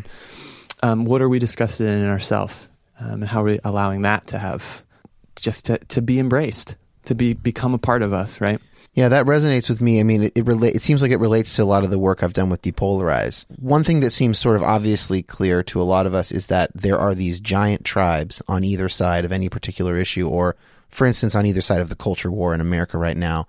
And like most people are fairly unthinkingly in their tribes. They are only consuming stuff that their tribes put out. Mm-hmm. They're in these echo chambers. It feels really good. Mm-hmm. But we might ask a more meta question, which is, why are such a high percentage of people content to be in one of those tribes and not be in the more difficult gray of the middle? And perhaps the answer to that question is a psychological answer, which is that, like, because people don't really know what's driving them. Mm-hmm. They haven't really been able to or willing to, or they haven't suffered enough that they've needed to sort of like get deeper down into their own personal story or motivations or whatever. Yeah.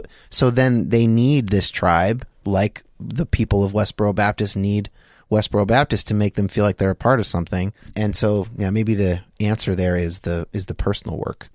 Is that naive? No, dude.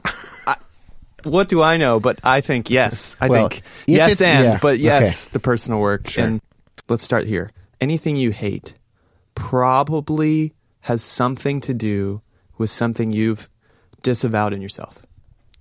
So just try and like chew on that for a little bit. This is something I've noticed maybe at a lower level, is like people who really annoy me are almost always have some characteristic that I have. Sure. And it's usually the thing that I annoy other people with is which I'm not always aware of. That ends up being the thing that other people annoy me with. Like, I hate this guy. He's talking the whole time and he's not listening to anybody. And then I go and starting to draw a picture of myself in my worst moments. We call that some form of like projective identification, right? Where you're like, well, fine. The bad's in the other person and it's super annoying, but it's also in me, and I'm going to work on it in you. And this is kind of this is a cliche, but it's like the televangelist who ends up being really into coke and male prostitutes is the one who was railing against homosexuality. Right, of course. Which I don't know if there's actually good like population level data on that, but that's certainly the stereotype. What about the Bible? Give me a little bit on the Bible. Yeah, that particular view of the Bible that you were given is what I mean. Right. I think this relates to Howard a little bit, maybe, but I think for me, I'm thinking in the season of Lent about this idea of return. And for me, like, return has a lot to do with getting back to that child boy self of mine who loved playing with Legos and listening to the stories of the Bible. Yeah, interesting. It's a simple faith, but it's not a simplistic faith. And I kind of want to make a distinction there. Sure. Yeah. Where like simple also has room for imagination, for mystery, for not knowing things, but doesn't get totally like anxious and bent out of shape about it. I feel like simplicity is like, we're going to take all of the unknown and we're going to put it into propositional statements and we're going to figure out how to master it and control it. But I think for me, the Bible a lot more is about kind of taking my own personal story and like putting it in there, like sticking it into the Bible and going, I'm a participant in this drama that's unfolding of stories with people wrestling. You know, that's that word for Israel, right? It means to wrestle with God, like literally wrestling with God. And I picture a little boy, like, you know, playing with God in some ways. And then I'd say for me, I'm a lot more willing to step into like the complexity of the story of Jesus. So the death and resurrection, but really in that middle place, in that like Holy Saturday, if you will, that spot where the remnants of why Jesus died and what's wrong in our world and what's wrong in me remain even as I anticipate some greater hope. That's kind of where I'm at, is recognizing that there's so much complexity and paradox even in the Bible and things that I just don't have the answers to. But that's the place where I think faith happens, is me asking this question, where were you, Jesus? Right? Like, if Jesus is real, like, where were you when some of these things happened to me? Speaking of where was Jesus, I want to ask you about if you're willing to take a look back now with this new lens at the conditions that allowed that abuse to happen to you. And is there any way that you think about that differently? I'm not sure if this is getting at your question or not, but I think that at school now I've gotten such a bigger picture of abuse and trauma. You know, we talk about capital A trauma or capital A abuse and capital T trauma and then lower T, and right. And it's just this reality that we all are living in these worlds that don't go right. Right. And so this isn't Fallen like world. Yeah. This isn't like a blame game on parents and families. It's like, hey, what are you willing to like look at the conditions in which you were born into, right? And where have they, not if they've failed, but like where have they failed, and what has that cost you, and what has that set up for your life and for even the things that you're interested in. And so for me, kind of looking back, it's a life's work, I think, to ask those questions and to engage those questions of like, where was I set up? Where was there harm? Also, where were the sweet moments that kind of saved me and have made me who I am today? So I don't know. I don't know if that's, I think that's what helpful. You're getting at, but it's some of what I'm thinking about right now. Before we go to Howard's particular questions, just to wrap this up in your section with the title of the episode, is there anything else you want to say about how you came to understand that you have permission to go to therapy and then to pursue therapy as a vocation? The interesting thing that I've discovered, even in thinking about talking to you, was how much of the permission for me came from sources like actually in the church. So interesting. If you look at it, like a church introduced me to biblical counseling, a priest encouraged me to go to regular counseling. And then another mentor, pastor, directed me into the therapist that I've seen since. So that's really interesting. I think that's interesting for those of people listening who are like me, who grew up in this like evangelical Christian, where the church did carry so much authority in our lives. And sometimes what we need for permission is we need people who carry that weight. And so one thing I would say is like for any like maybe pastors out there listening or whatever, to understand that you do hold a lot of weight. And I think that's changing in our culture.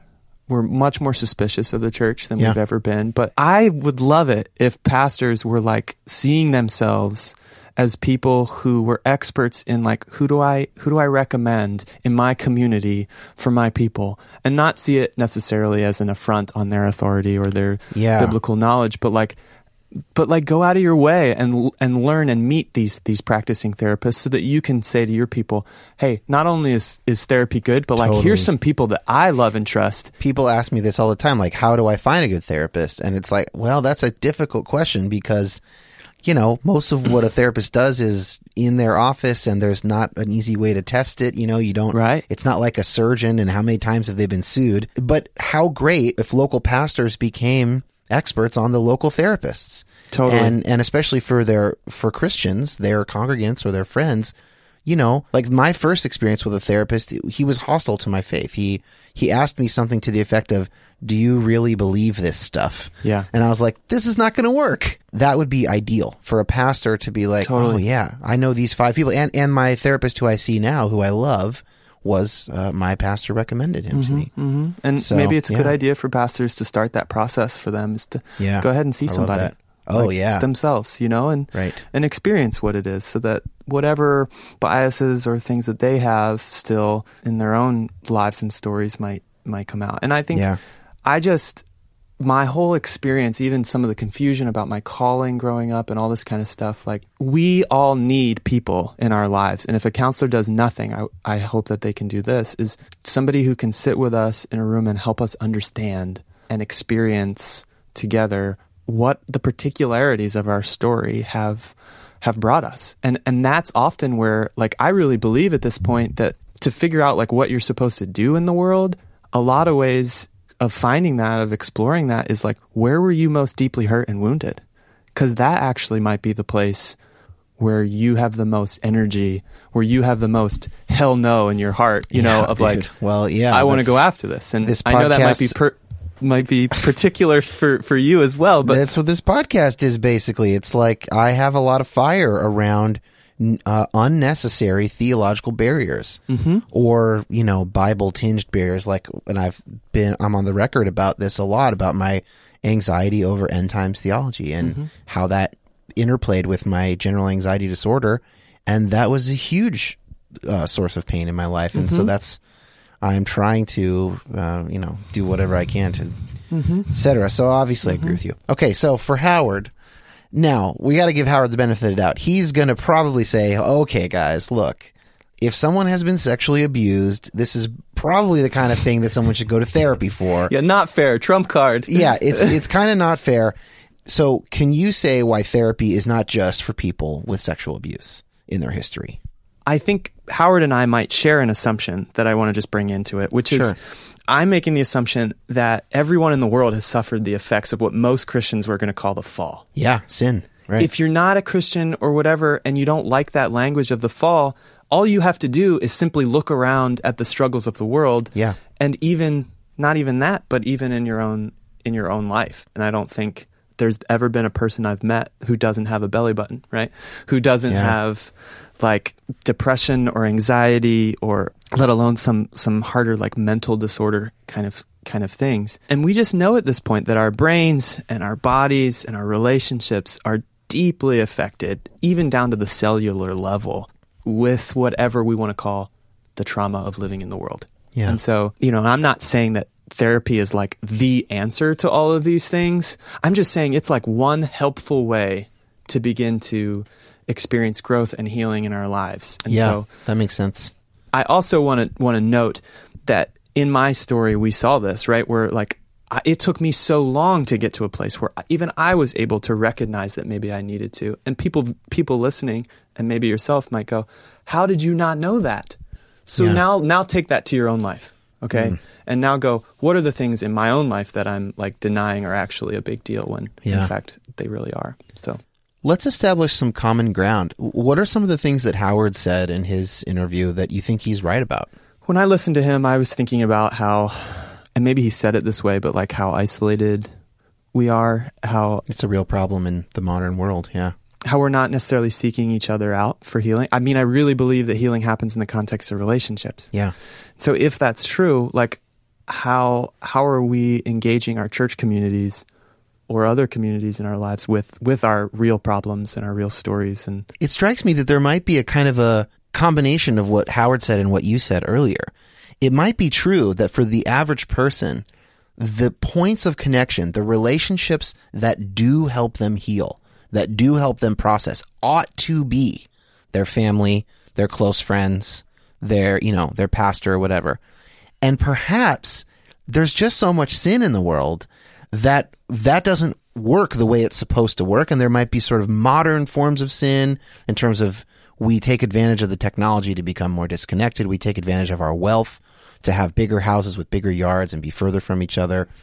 But in the relationship between client and counselor, we start to see that relationship modeled. That's of the exactly kind right. of honest and intimate and transparency that we need with then the people in our lives. So perhaps it's not a replacement, but it's an example that we then can practice ourselves. Totally. Yeah. I mean, I agree. I really do agree. And I don't think that the need for therapy or counseling could be erased necessarily, but I do think that if, again, I think if the church were being, and this is going to feel pretty judgmental, but like if the church were being the church, I think that there would be less need and more connection and deep knowing of one another that really is at the heart of who God is, and if you believe in Trinitarian theology, right? Yeah. So it's like, I want both.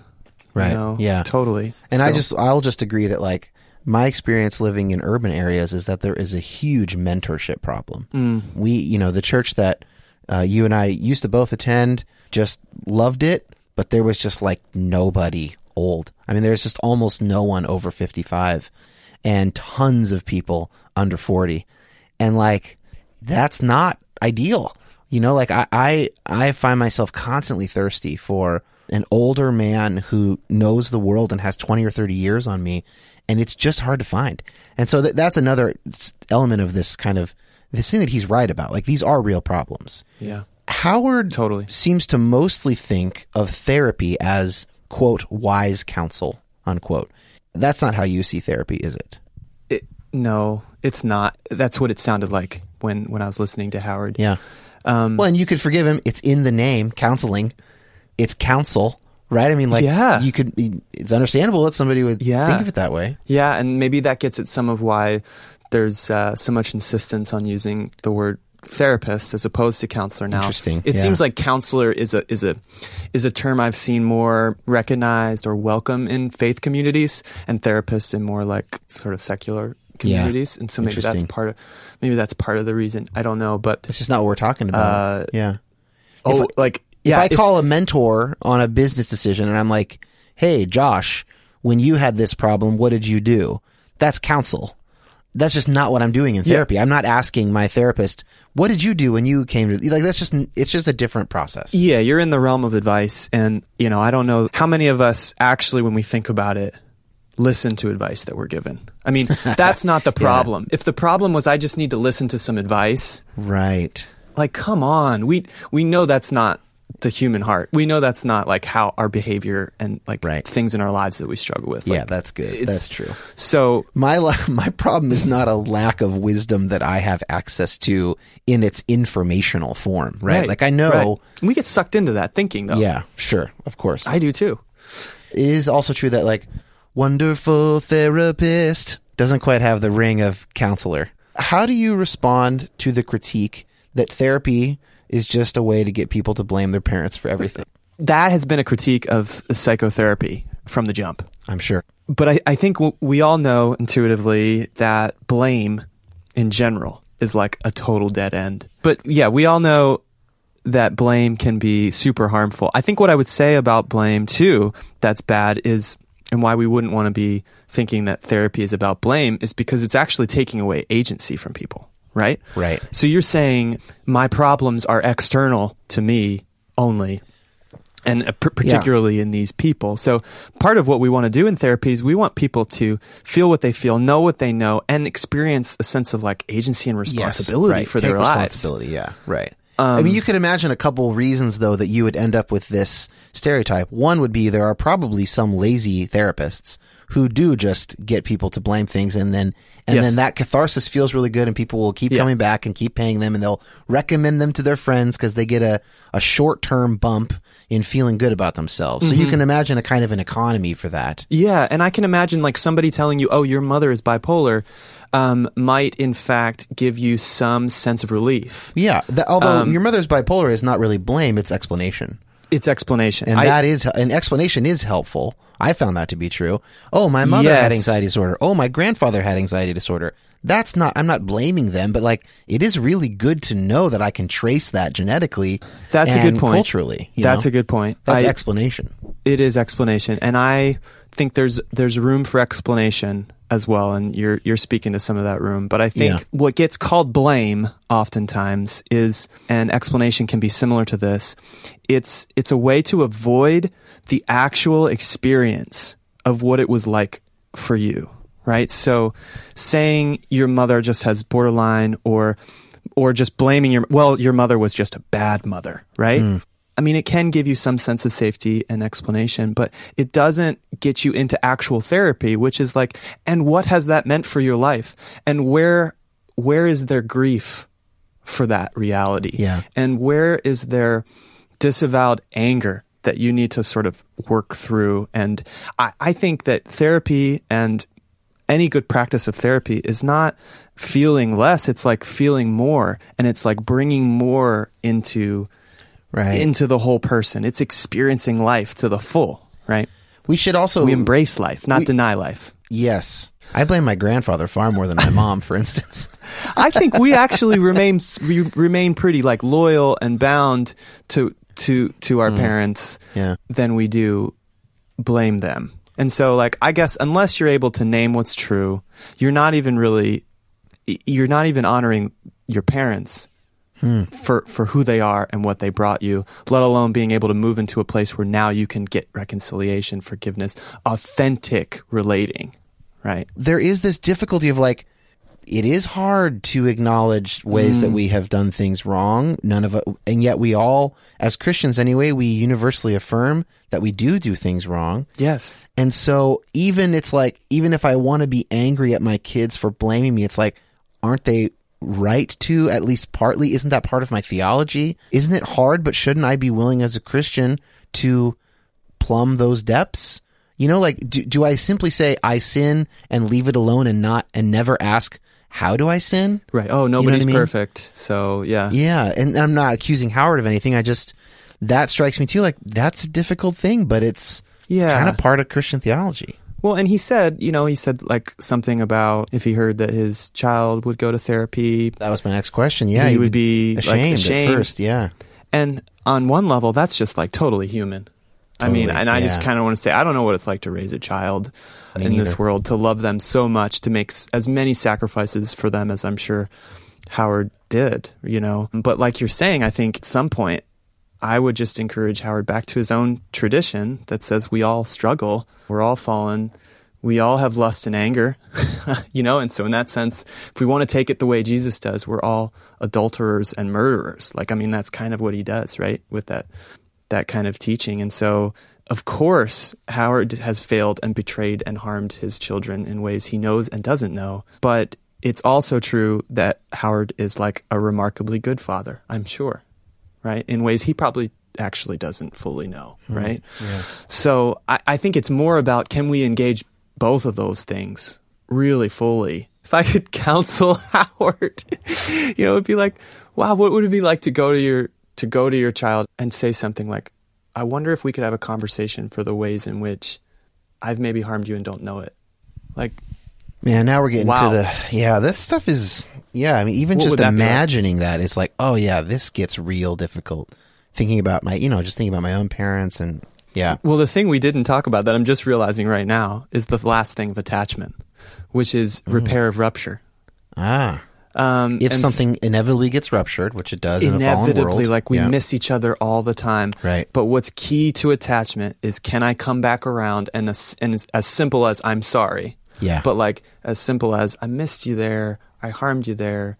How do we get reconnection? That's where the good stuff happens. And for instance, not blaming. Right. For instance, adults who have a hard time admitting that they're wrong, parents who can never admit that they're wrong, they never get that repairing of rupture. Right. This is one of the things I'm angry about my grandpa for still, who passed away, but he never admitted he was wrong to my mom, to us, to my aunts and uncles. And like that just kind of ends.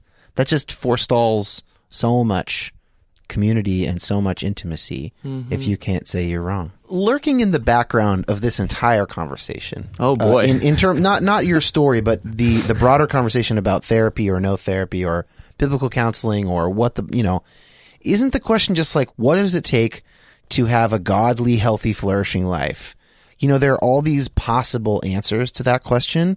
Christian fundamentalism has an answer that you and I would agree is probably too simple and too tidy. I would, Like scientism, sort of like popular naturalist science has an answer, but maybe not a deep enough answer because it doesn't really get to flourishing. It only stays at healthy. Or like late stage consumerist capitalism has a kind of a shitty answer to this question. Like, just keep buying and, if you get these Ray-Bans, then you'll be flourishing and happy. Like, right, But there's this deep unanswered question, and even if we think that somewhere in the Christian tradition or somewhere in the Bible is the real answer, which I would say is the case, it's like, how do we get to it practically in a fallen world? I mean, isn't that really what we're trying to answer here with all of this stuff? Mm-hmm. Yeah. One thing I do want to harp on is how happiness I don't think is the goal. And I think that's our contemporary sort of, you'll be happiest when you're most authentic or something along those lines. Yeah, that's another kind of answer to that question is just sheer authenticity at all costs or something like that. Yeah. Right. And that sells a lot of self-help books because it doesn't really require anything of you. All you got to do is name things. Yeah. Never form any habits, never change any behaviors. Right. So people will always be making millions of dollars a year on the authenticity. Yeah, and there's scam. something about it that I actually love too. So it's a part. It's a part of whatever the answer is. You do need to name things that are true, but it's not the whole thing. Mm-hmm, mm-hmm. I think we just have a tendency to attach to like one thing and think that that's going to be the thing, right? Like that's such a simple concept, but this is what happens, I think. And that's going to solve our problems. That's going to give us control. That's going to ultimately make us happy. I think for me on a personal level, I would say my own kind of Christian faith is like, how does my life uniquely reveal death, resurrection, ascension of Jesus? So for me, that's like a starting place of like, where are the ways in which I've experienced death in my own life? Where are the places that I have experienced healing and resurrection? And where are the places where I have been given some level of responsibility and authority, to think about that last category. So on a like maybe Christian way of talking about it, it's like something like, for me, like something like integration, where we're able to pull all of these disparate parts from ourselves and like bring them together into some form of whole, so that we can use the word authentic there, but like to embrace the differences of others, we have to be able to put those pieces together in our own self. Yeah. And that, ultimately, I think we're made for a relationship. Like, I do think people down to every person on this planet wants to know and be known by other people. And so that's what I would say is kind of an answer to that main question. Yeah. One of the moments in my interview with Howard that I really remembered and that you also kind of latched onto was that he seemed to have an underlying assumption that human beings are fairly simple. Maybe even that most things in life are pretty simple and straightforward. What did you think of when you heard that section of the interview? If there could be a kind way to like shake somebody, like that's how I was feeling. Maybe not. I don't think but like, so. I guess what I was wanting is like more engagement. Like, wait, really? Like, it was a perplexity that I had, just like what parts of your life or our collective story, even in the United States, like, in the 200 years that we've been here, are you like dissociating from or not, or denying somehow that allow you to think that way? But it might not even be so insidious as that. I mean, you said earlier that like you recognize that a lot in your dad's worldview, for instance. And so perhaps it's like a generational thing where it's like that is a common view in American evangelicalism, especially for people in a certain generational cohort. And like that is kind of the agreed upon wisdom in that particular subculture. I mean, so there doesn't have to be a lot of active ignoring or something, to reach that. Whereas I think our generation is reacting to that and going, hold on, things are a lot more complex. Black people, for instance, didn't just decide they wanted their own denominations. Like they weren't allowed to become pastors. Like we're interested in causes that maybe our parents' generation weren't as interested in. And so some of that complexity, I don't know if I'm doing Howard any favors by explaining it that way or not. I don't know. We'll let Howard say whether or not you are, but sure. I think what I'm realizing is, and this is so true, I think at least in my experiences, and I've already linked Howard, and you just did it again. I've already linked Howard with my own dad. Yeah. And that's really important because we do that kind of thing all the time. Interesting. And so, some of my own reaction to Howard is what I would want for my, I want to go to my dad and I want to just shake him and be like, how? You don't want to shake Howard. I mean, you've never met Howard. You want to shake your dad. I've never met you, Howard. I don't want to shake you. You want to shake your dad. Yeah. And I think, on a personal level, like some of being a therapist or a counselor is owning the fact that I want to save my parents, right? That I want to save my dad. Wow. And that's not a bad thing. Yeah. That's something to be embraced. That's something to bring into fuller awareness and acceptance so that it doesn't have the power. Like, that's the thing. We need these things to be brought in so it doesn't have power over us. It goes without saying that you can't do that. You can't save your dad. Like you can't save him, right? But it's good to recognize that that's what you're after. Mm-hmm. That's what you wish you could do, right? So we're gonna now hear from Howard. I'm gonna chat with him, and then we're gonna come back to talk with Jonathan about a couple practicalities of finding a therapist and avoiding bad therapists. So thank you guys for making it this far.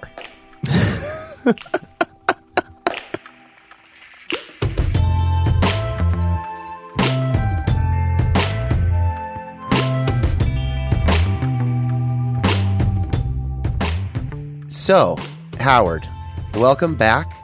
I want to start by saying thank you because you were willing to come on this show. I thought you were quite honest and vulnerable in our first segment. And then you let two 30-somethings dissect your worldview and everything with you out of the room. Obviously, you're now going to have a chance to sort of give your reaction and make any corrections you might want to make to the record. But still, like, that takes a kind of a courage.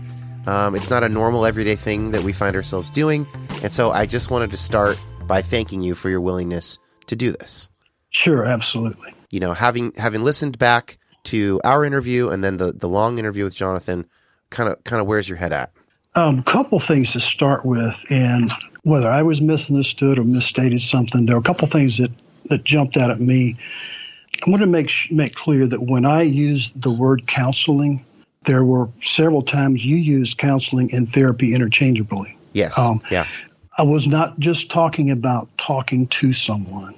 I was talking about using the skills that someone has, whether they've learned it, whether they have gifted with it, to listen and ask questions. So it was more than just having someone walk in and give them marching orders. Okay. It seemed to you at some point that maybe we were acting as if you thought it's just a matter of like wise counsel or like good advice, but you meant more than that. You meant like a real genuine listening and a skillful listening as well.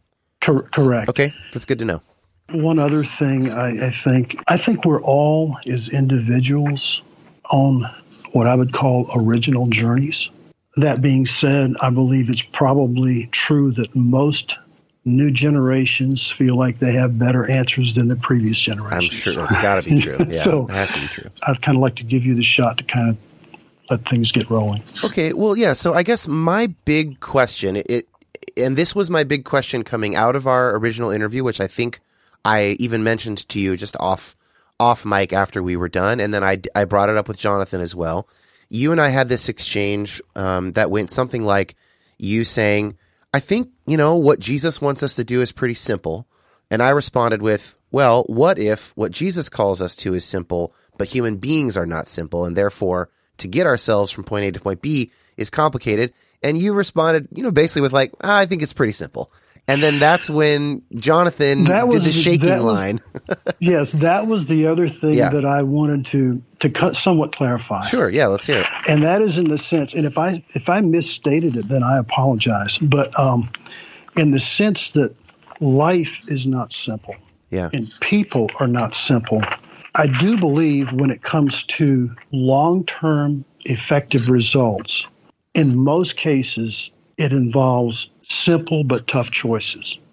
Okay, I think it was Jonathan that said he often lied to his parents. If I'm mistaken, tell me. Oh no, he did, yeah. But okay.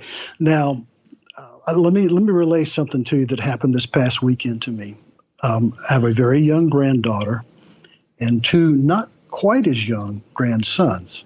Same family, but they were talking about they had been to the park. And she had climbed up a tree to a certain level. And then her brother dared her to climb higher, which was not a safe height. And I said, oh, and you went up there, huh? And I said, well, what if you had fallen and something horrible happened to you? Whose fault would it have been?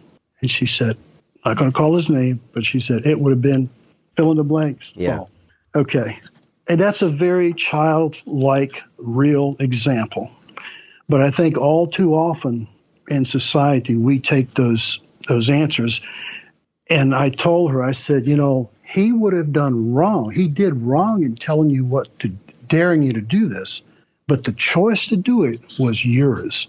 You made the wrong choice. There are rights and wrongs at every point in our lives. And depending on what we choose, those choices may not be easy, but when it comes down to it, I believe most of the choices that we make that make our lives better or worse were fairly plain and simple to see. Yeah, I think that's pretty much where we differ on this. I mean, for instance, Jonathan's story, and he isn't an outlier in a sense. He experienced sexual abuse, and not everybody does. Although it's more people than maybe we like to think. But that messes with you, and so for him to go, well, I want to have a healthy sexual marital relationship, sounds simple. But if you've been abused, maybe not so simple to achieve because of past trauma and how that's messed with your brain. And what you're describing there is not a simple situation. Okay. What I'm saying is the choices along the way that we have to make to direct our lives. He didn't choose to be sexually molested. Right. And it would be a tough choice to share that with someone. But it's a choice that is either or. You either do or you don't. And there are lots of decisions that we all have to make. I mean, I don't want us to get hung up on that because I'm not saying life is simple. Sure. I'm not saying the world is simple. But I do think that many of the choices we make are pretty clear what is right and wrong. Maybe that's what I should have said. Yeah. Okay. And so then that's kind of where I was jumping in to say, so maybe a lot of the stuff that Christ calls us to is straightforward. There is a right and a wrong, but we might recognize in our own patterns of behavior. I think about Paul saying, I do not do what I want to do. I do the things I don't want to do.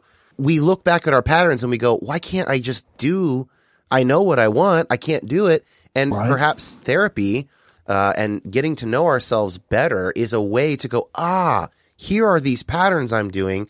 And it takes someone going to school for 5 years and having 20 years of experience to help us untangle this knot so that we can follow that path. And I think that's where I'm seeing the divide, if that makes sense. I can see that. Then I would recommend you guys make choices to listen, even when it doesn't fit the pattern of what you want the outcome to be. Okay. Mm-hmm. Let me refer to a couple comments towards the end of the conversation between you and Jonathan. More than once, I was compared to Dad. Yeah, he's saying that your interview reminded him of his dad. Right. Yeah. And at some point, he wanted to save Dad. And what I wanted to say was, what are you saving him from and to? What is it you're trying to do for Dad? And one of the things I wanted to ask Jonathan is, have you actually recently asked your dad to sit down and have a conversation? Yeah, and maybe he has. I don't know. The other thing that struck me as very odd, almost out of nowhere, was when the both of you kind of came down on the thing of where has Howard been? I actually quoted it. What parts of your life or our collective story, like even in the United States, the 200 years that we have been here, are you dissociating from or denying somehow that allow you to think that way? Now, and to be clear, to think that things are simple was the context. Yeah. Okay. Yeah. Sure. But that's a pretty heavy question when there's no allowance for perspective. Well, but here you have a chance now to answer that. I mean, or defend yourself against that assertion. Well, I guess I would ask where the assumption even came from. Yeah. Well, I think that not to speak for John, I'll speak for myself, and because I resonated with him saying that. Yes, you did. And it feels to me like a kind of a worldview that I recognize sometimes in people of your generation, year of my parents' generation, that we can boil down just the vast complexity of life and of people's experiences to pretty straightforward stuff. And usually it's stuff that we can find a chapter and verse for in the Bible. And, like I mentioned in passing in that section, like the history of African-American Christians in America. Right. And if a black Christian asks me, should I keep going to my church or should I change to a black denomination? That's a really complicated thing because those denominations were started because their forebears weren't allowed to preach because they were black.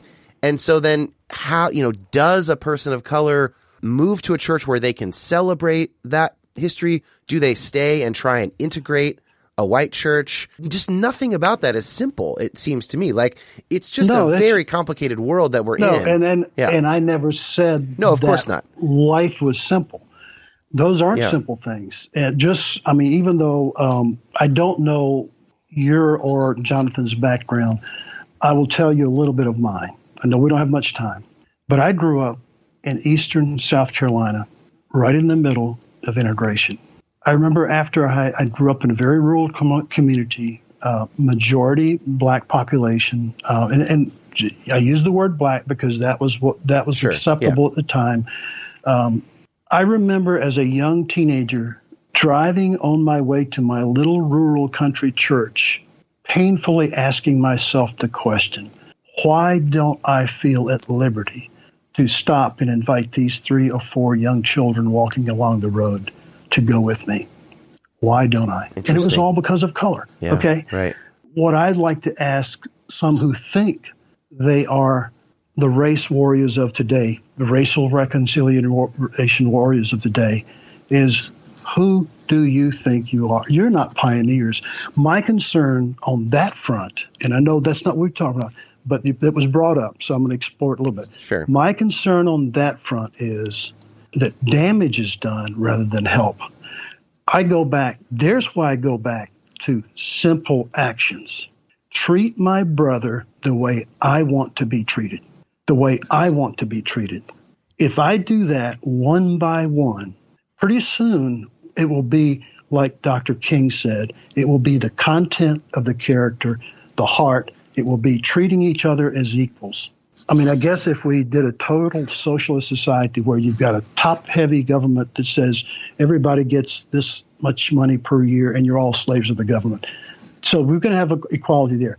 But we have equality of opportunity. We have a goal for that. Mm-hmm. But anyway, so that's kind of where I'm coming from there. Yeah. Well, we obviously don't have time for that, but it's actually convenient because you basically have you're giving a really good example of sort of the worldview that I was assuming that you had. So I was right about this, and not in any negative sense. It's an American evangelical individualism.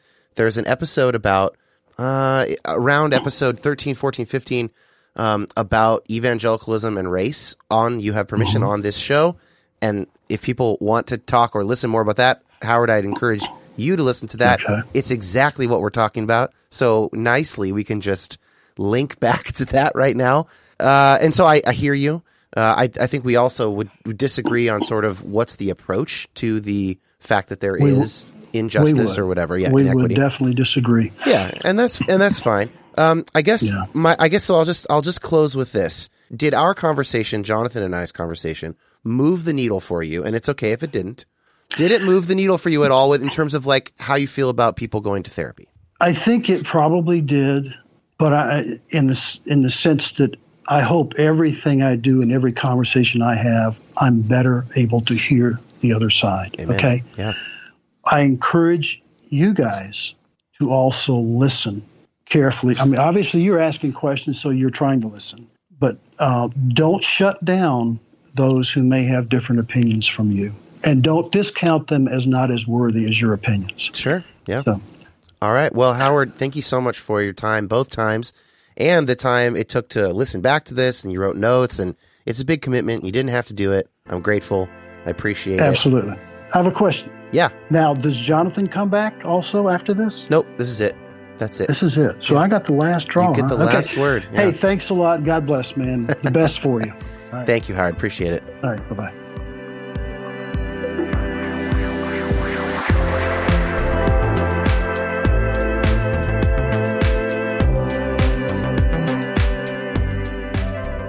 So I kind of actually forgot that Jonathan was coming back, but he's coming back only to talk about practicalities. So I didn't try to mislead Howard.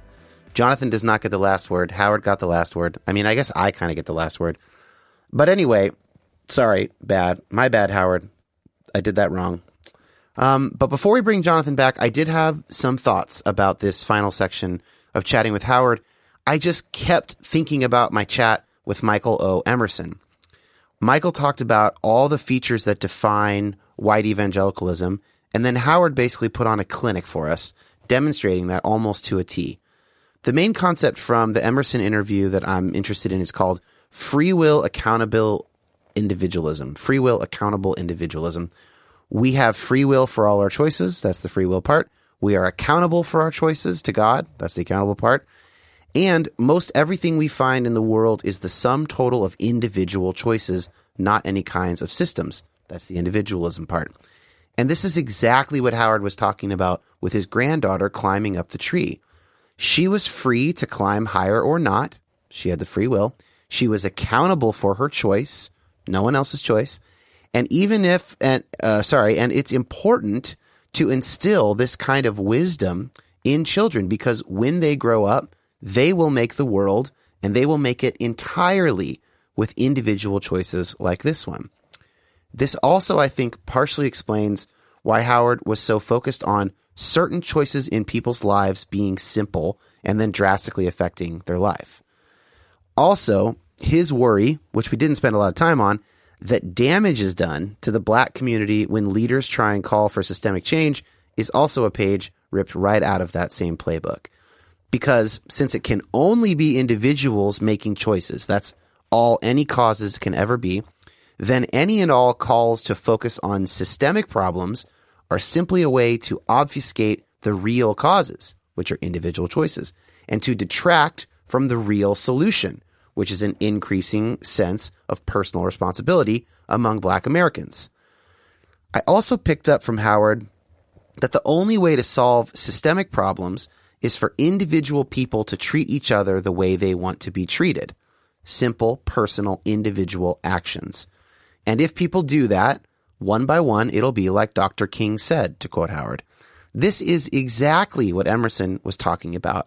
I won't belabor the point any more than that.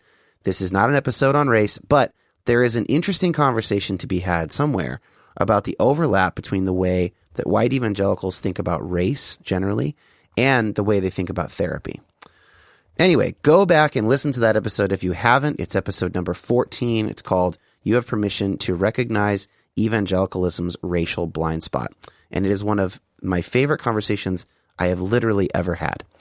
I will put a link to that episode in the show notes. So now, back to Jonathan for some practical stuff, and then I will bid you adieu. We are at the 2-hour mark here. This was a long one.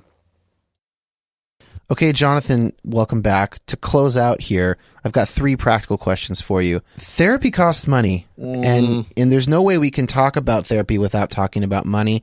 With insurance, if people have decent insurance, it can be as low as $30 or $40 a session. Without insurance, it can be up above $100 an hour. I'm giving Seattle prices here. It's probably cheaper in other areas of the country. Mm-hmm. But how do you talk about that? I mean, you have school debt. I mean, you're in debt to do this. Oh man, come on! You're like a poor grad student. You're like bringing up my life story. It's a rite of passage. It's fine. How should people think about the fact that this is a costly thing? It does cost a decent amount of money. Well, the immediate response I have is like, if you don't come, I'll stay poor. No, but aren't the best things in life like worth money? There is some free. There are some free services, right, for people who are low income and can prove it and stuff like that. Yeah, our mental health system, like all of our systems, is certainly deeply flawed. But sure. I think all of us are trying to figure out like how do we get counseling, therapy to as many people as possible? And yeah, I mean, certainly you can go through your insurance agency and look at kind of what things are covered. You can also, use the World Wide Web to look up counselors. There's something called goodtherapist.com or something like that. I think that is a good way to start. You can find somebody. You can maybe if you have any friends or pastors who might be able to recommend, then you can go and talk to that therapist or counselor about what insurance they take or don't take. Yeah, right? We're kind of bleeding into my second question here, which is where So does what's someone your first start? one again? Was money, and then where does someone start in Money. in terms of finding a good one? And remember, try them out, and a lot of people will give you a free first session or a reduced first session to figure out if you're a good fit. They're not trying to scam you for the most part, right? Mm-hmm. So that's another thing that people often don't realize. Yeah, is that you can actually do consultations, and sometimes they're 20 minutes or whatever, and they're cheap or free. And I would say do a couple of those, unless you're just like, boom, that was it. Yeah. Then listen to that. So one thing people can look for is like APA accreditation, right, or licensure. Accreditation is for. Yeah, sure. I mean, when you're looking for a counselor, you want to see somebody that has done their training, right? Of course. I think all licensed therapists will have that either on their website or you can ask that about them. Here's where I went to school. Last question. Any tips for avoiding bad therapists? Because there certainly have got to be some bad ones. Do we know how to spot them? Do you know when you're on a bad date? Yeah. Again, listen to yourself. So some of it might be that they're a bad therapist, but it also might just be that they're a bad fit for you. Yeah, I think both are true. I'm not going to say there aren't good therapists and bad therapists, but being able to go, okay, this might not be a good fit for me, and that doesn't say anything about me specifically, right? That's key for a lot of people. And then if you want to work in marriage problems, it might be a good idea to go to somebody who's trained in family systems therapy or emotionally focused therapy. Those would be kind of two big ones for working with couples work. If you want to engage trauma, maybe trying to find a therapist who's got some real experience with dealing with trauma. Like think Nowadays, about what you want to go for to some extent. Nowadays, most websites for therapists will list all of their areas of expertise.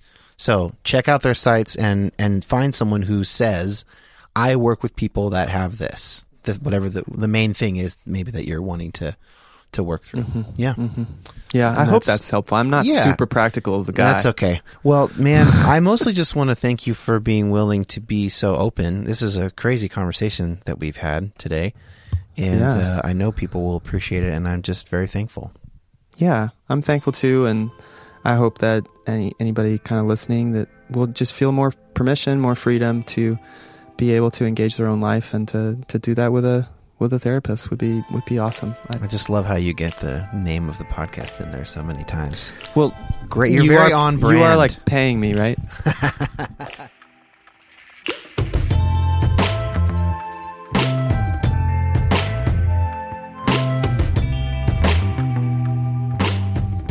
If you've made it this far, you deserve a special prize. Thank you to Josh Gilbert for editing my conversation with Jonathan, which was super long. Thanks, dude. He is available for more podcast editing work, and his email is in the show notes. If you want the bonus episodes, or if you want to be a part of the Facebook group, if you want to help me write questions, if you want to ask me questions that I might answer, if you want to vote on the questions that I might answer that were asked by fellow patrons on the Facebook group, then you should become a patron. Patreon.com/Dan Koch. YouHavePermissionPod.com. Click Become a Patron. Starts at $5. It goes up from there if you want, but you don't have to. And if money's a problem, email me and we'll work it out. YouHavePermissionPodcast@gmail.com. This show is meant to be a resource. Please share it and tell me how the conversations go that you have after you share it. YouHavePermissionPodcast@gmail.com. I think next week is going to be You Have Permission to Stay in Your Church or Denomination. Really interesting conversation I had with a sociologist who mostly studies American Catholicism. Thank you guys for listening, and I'll see you next week.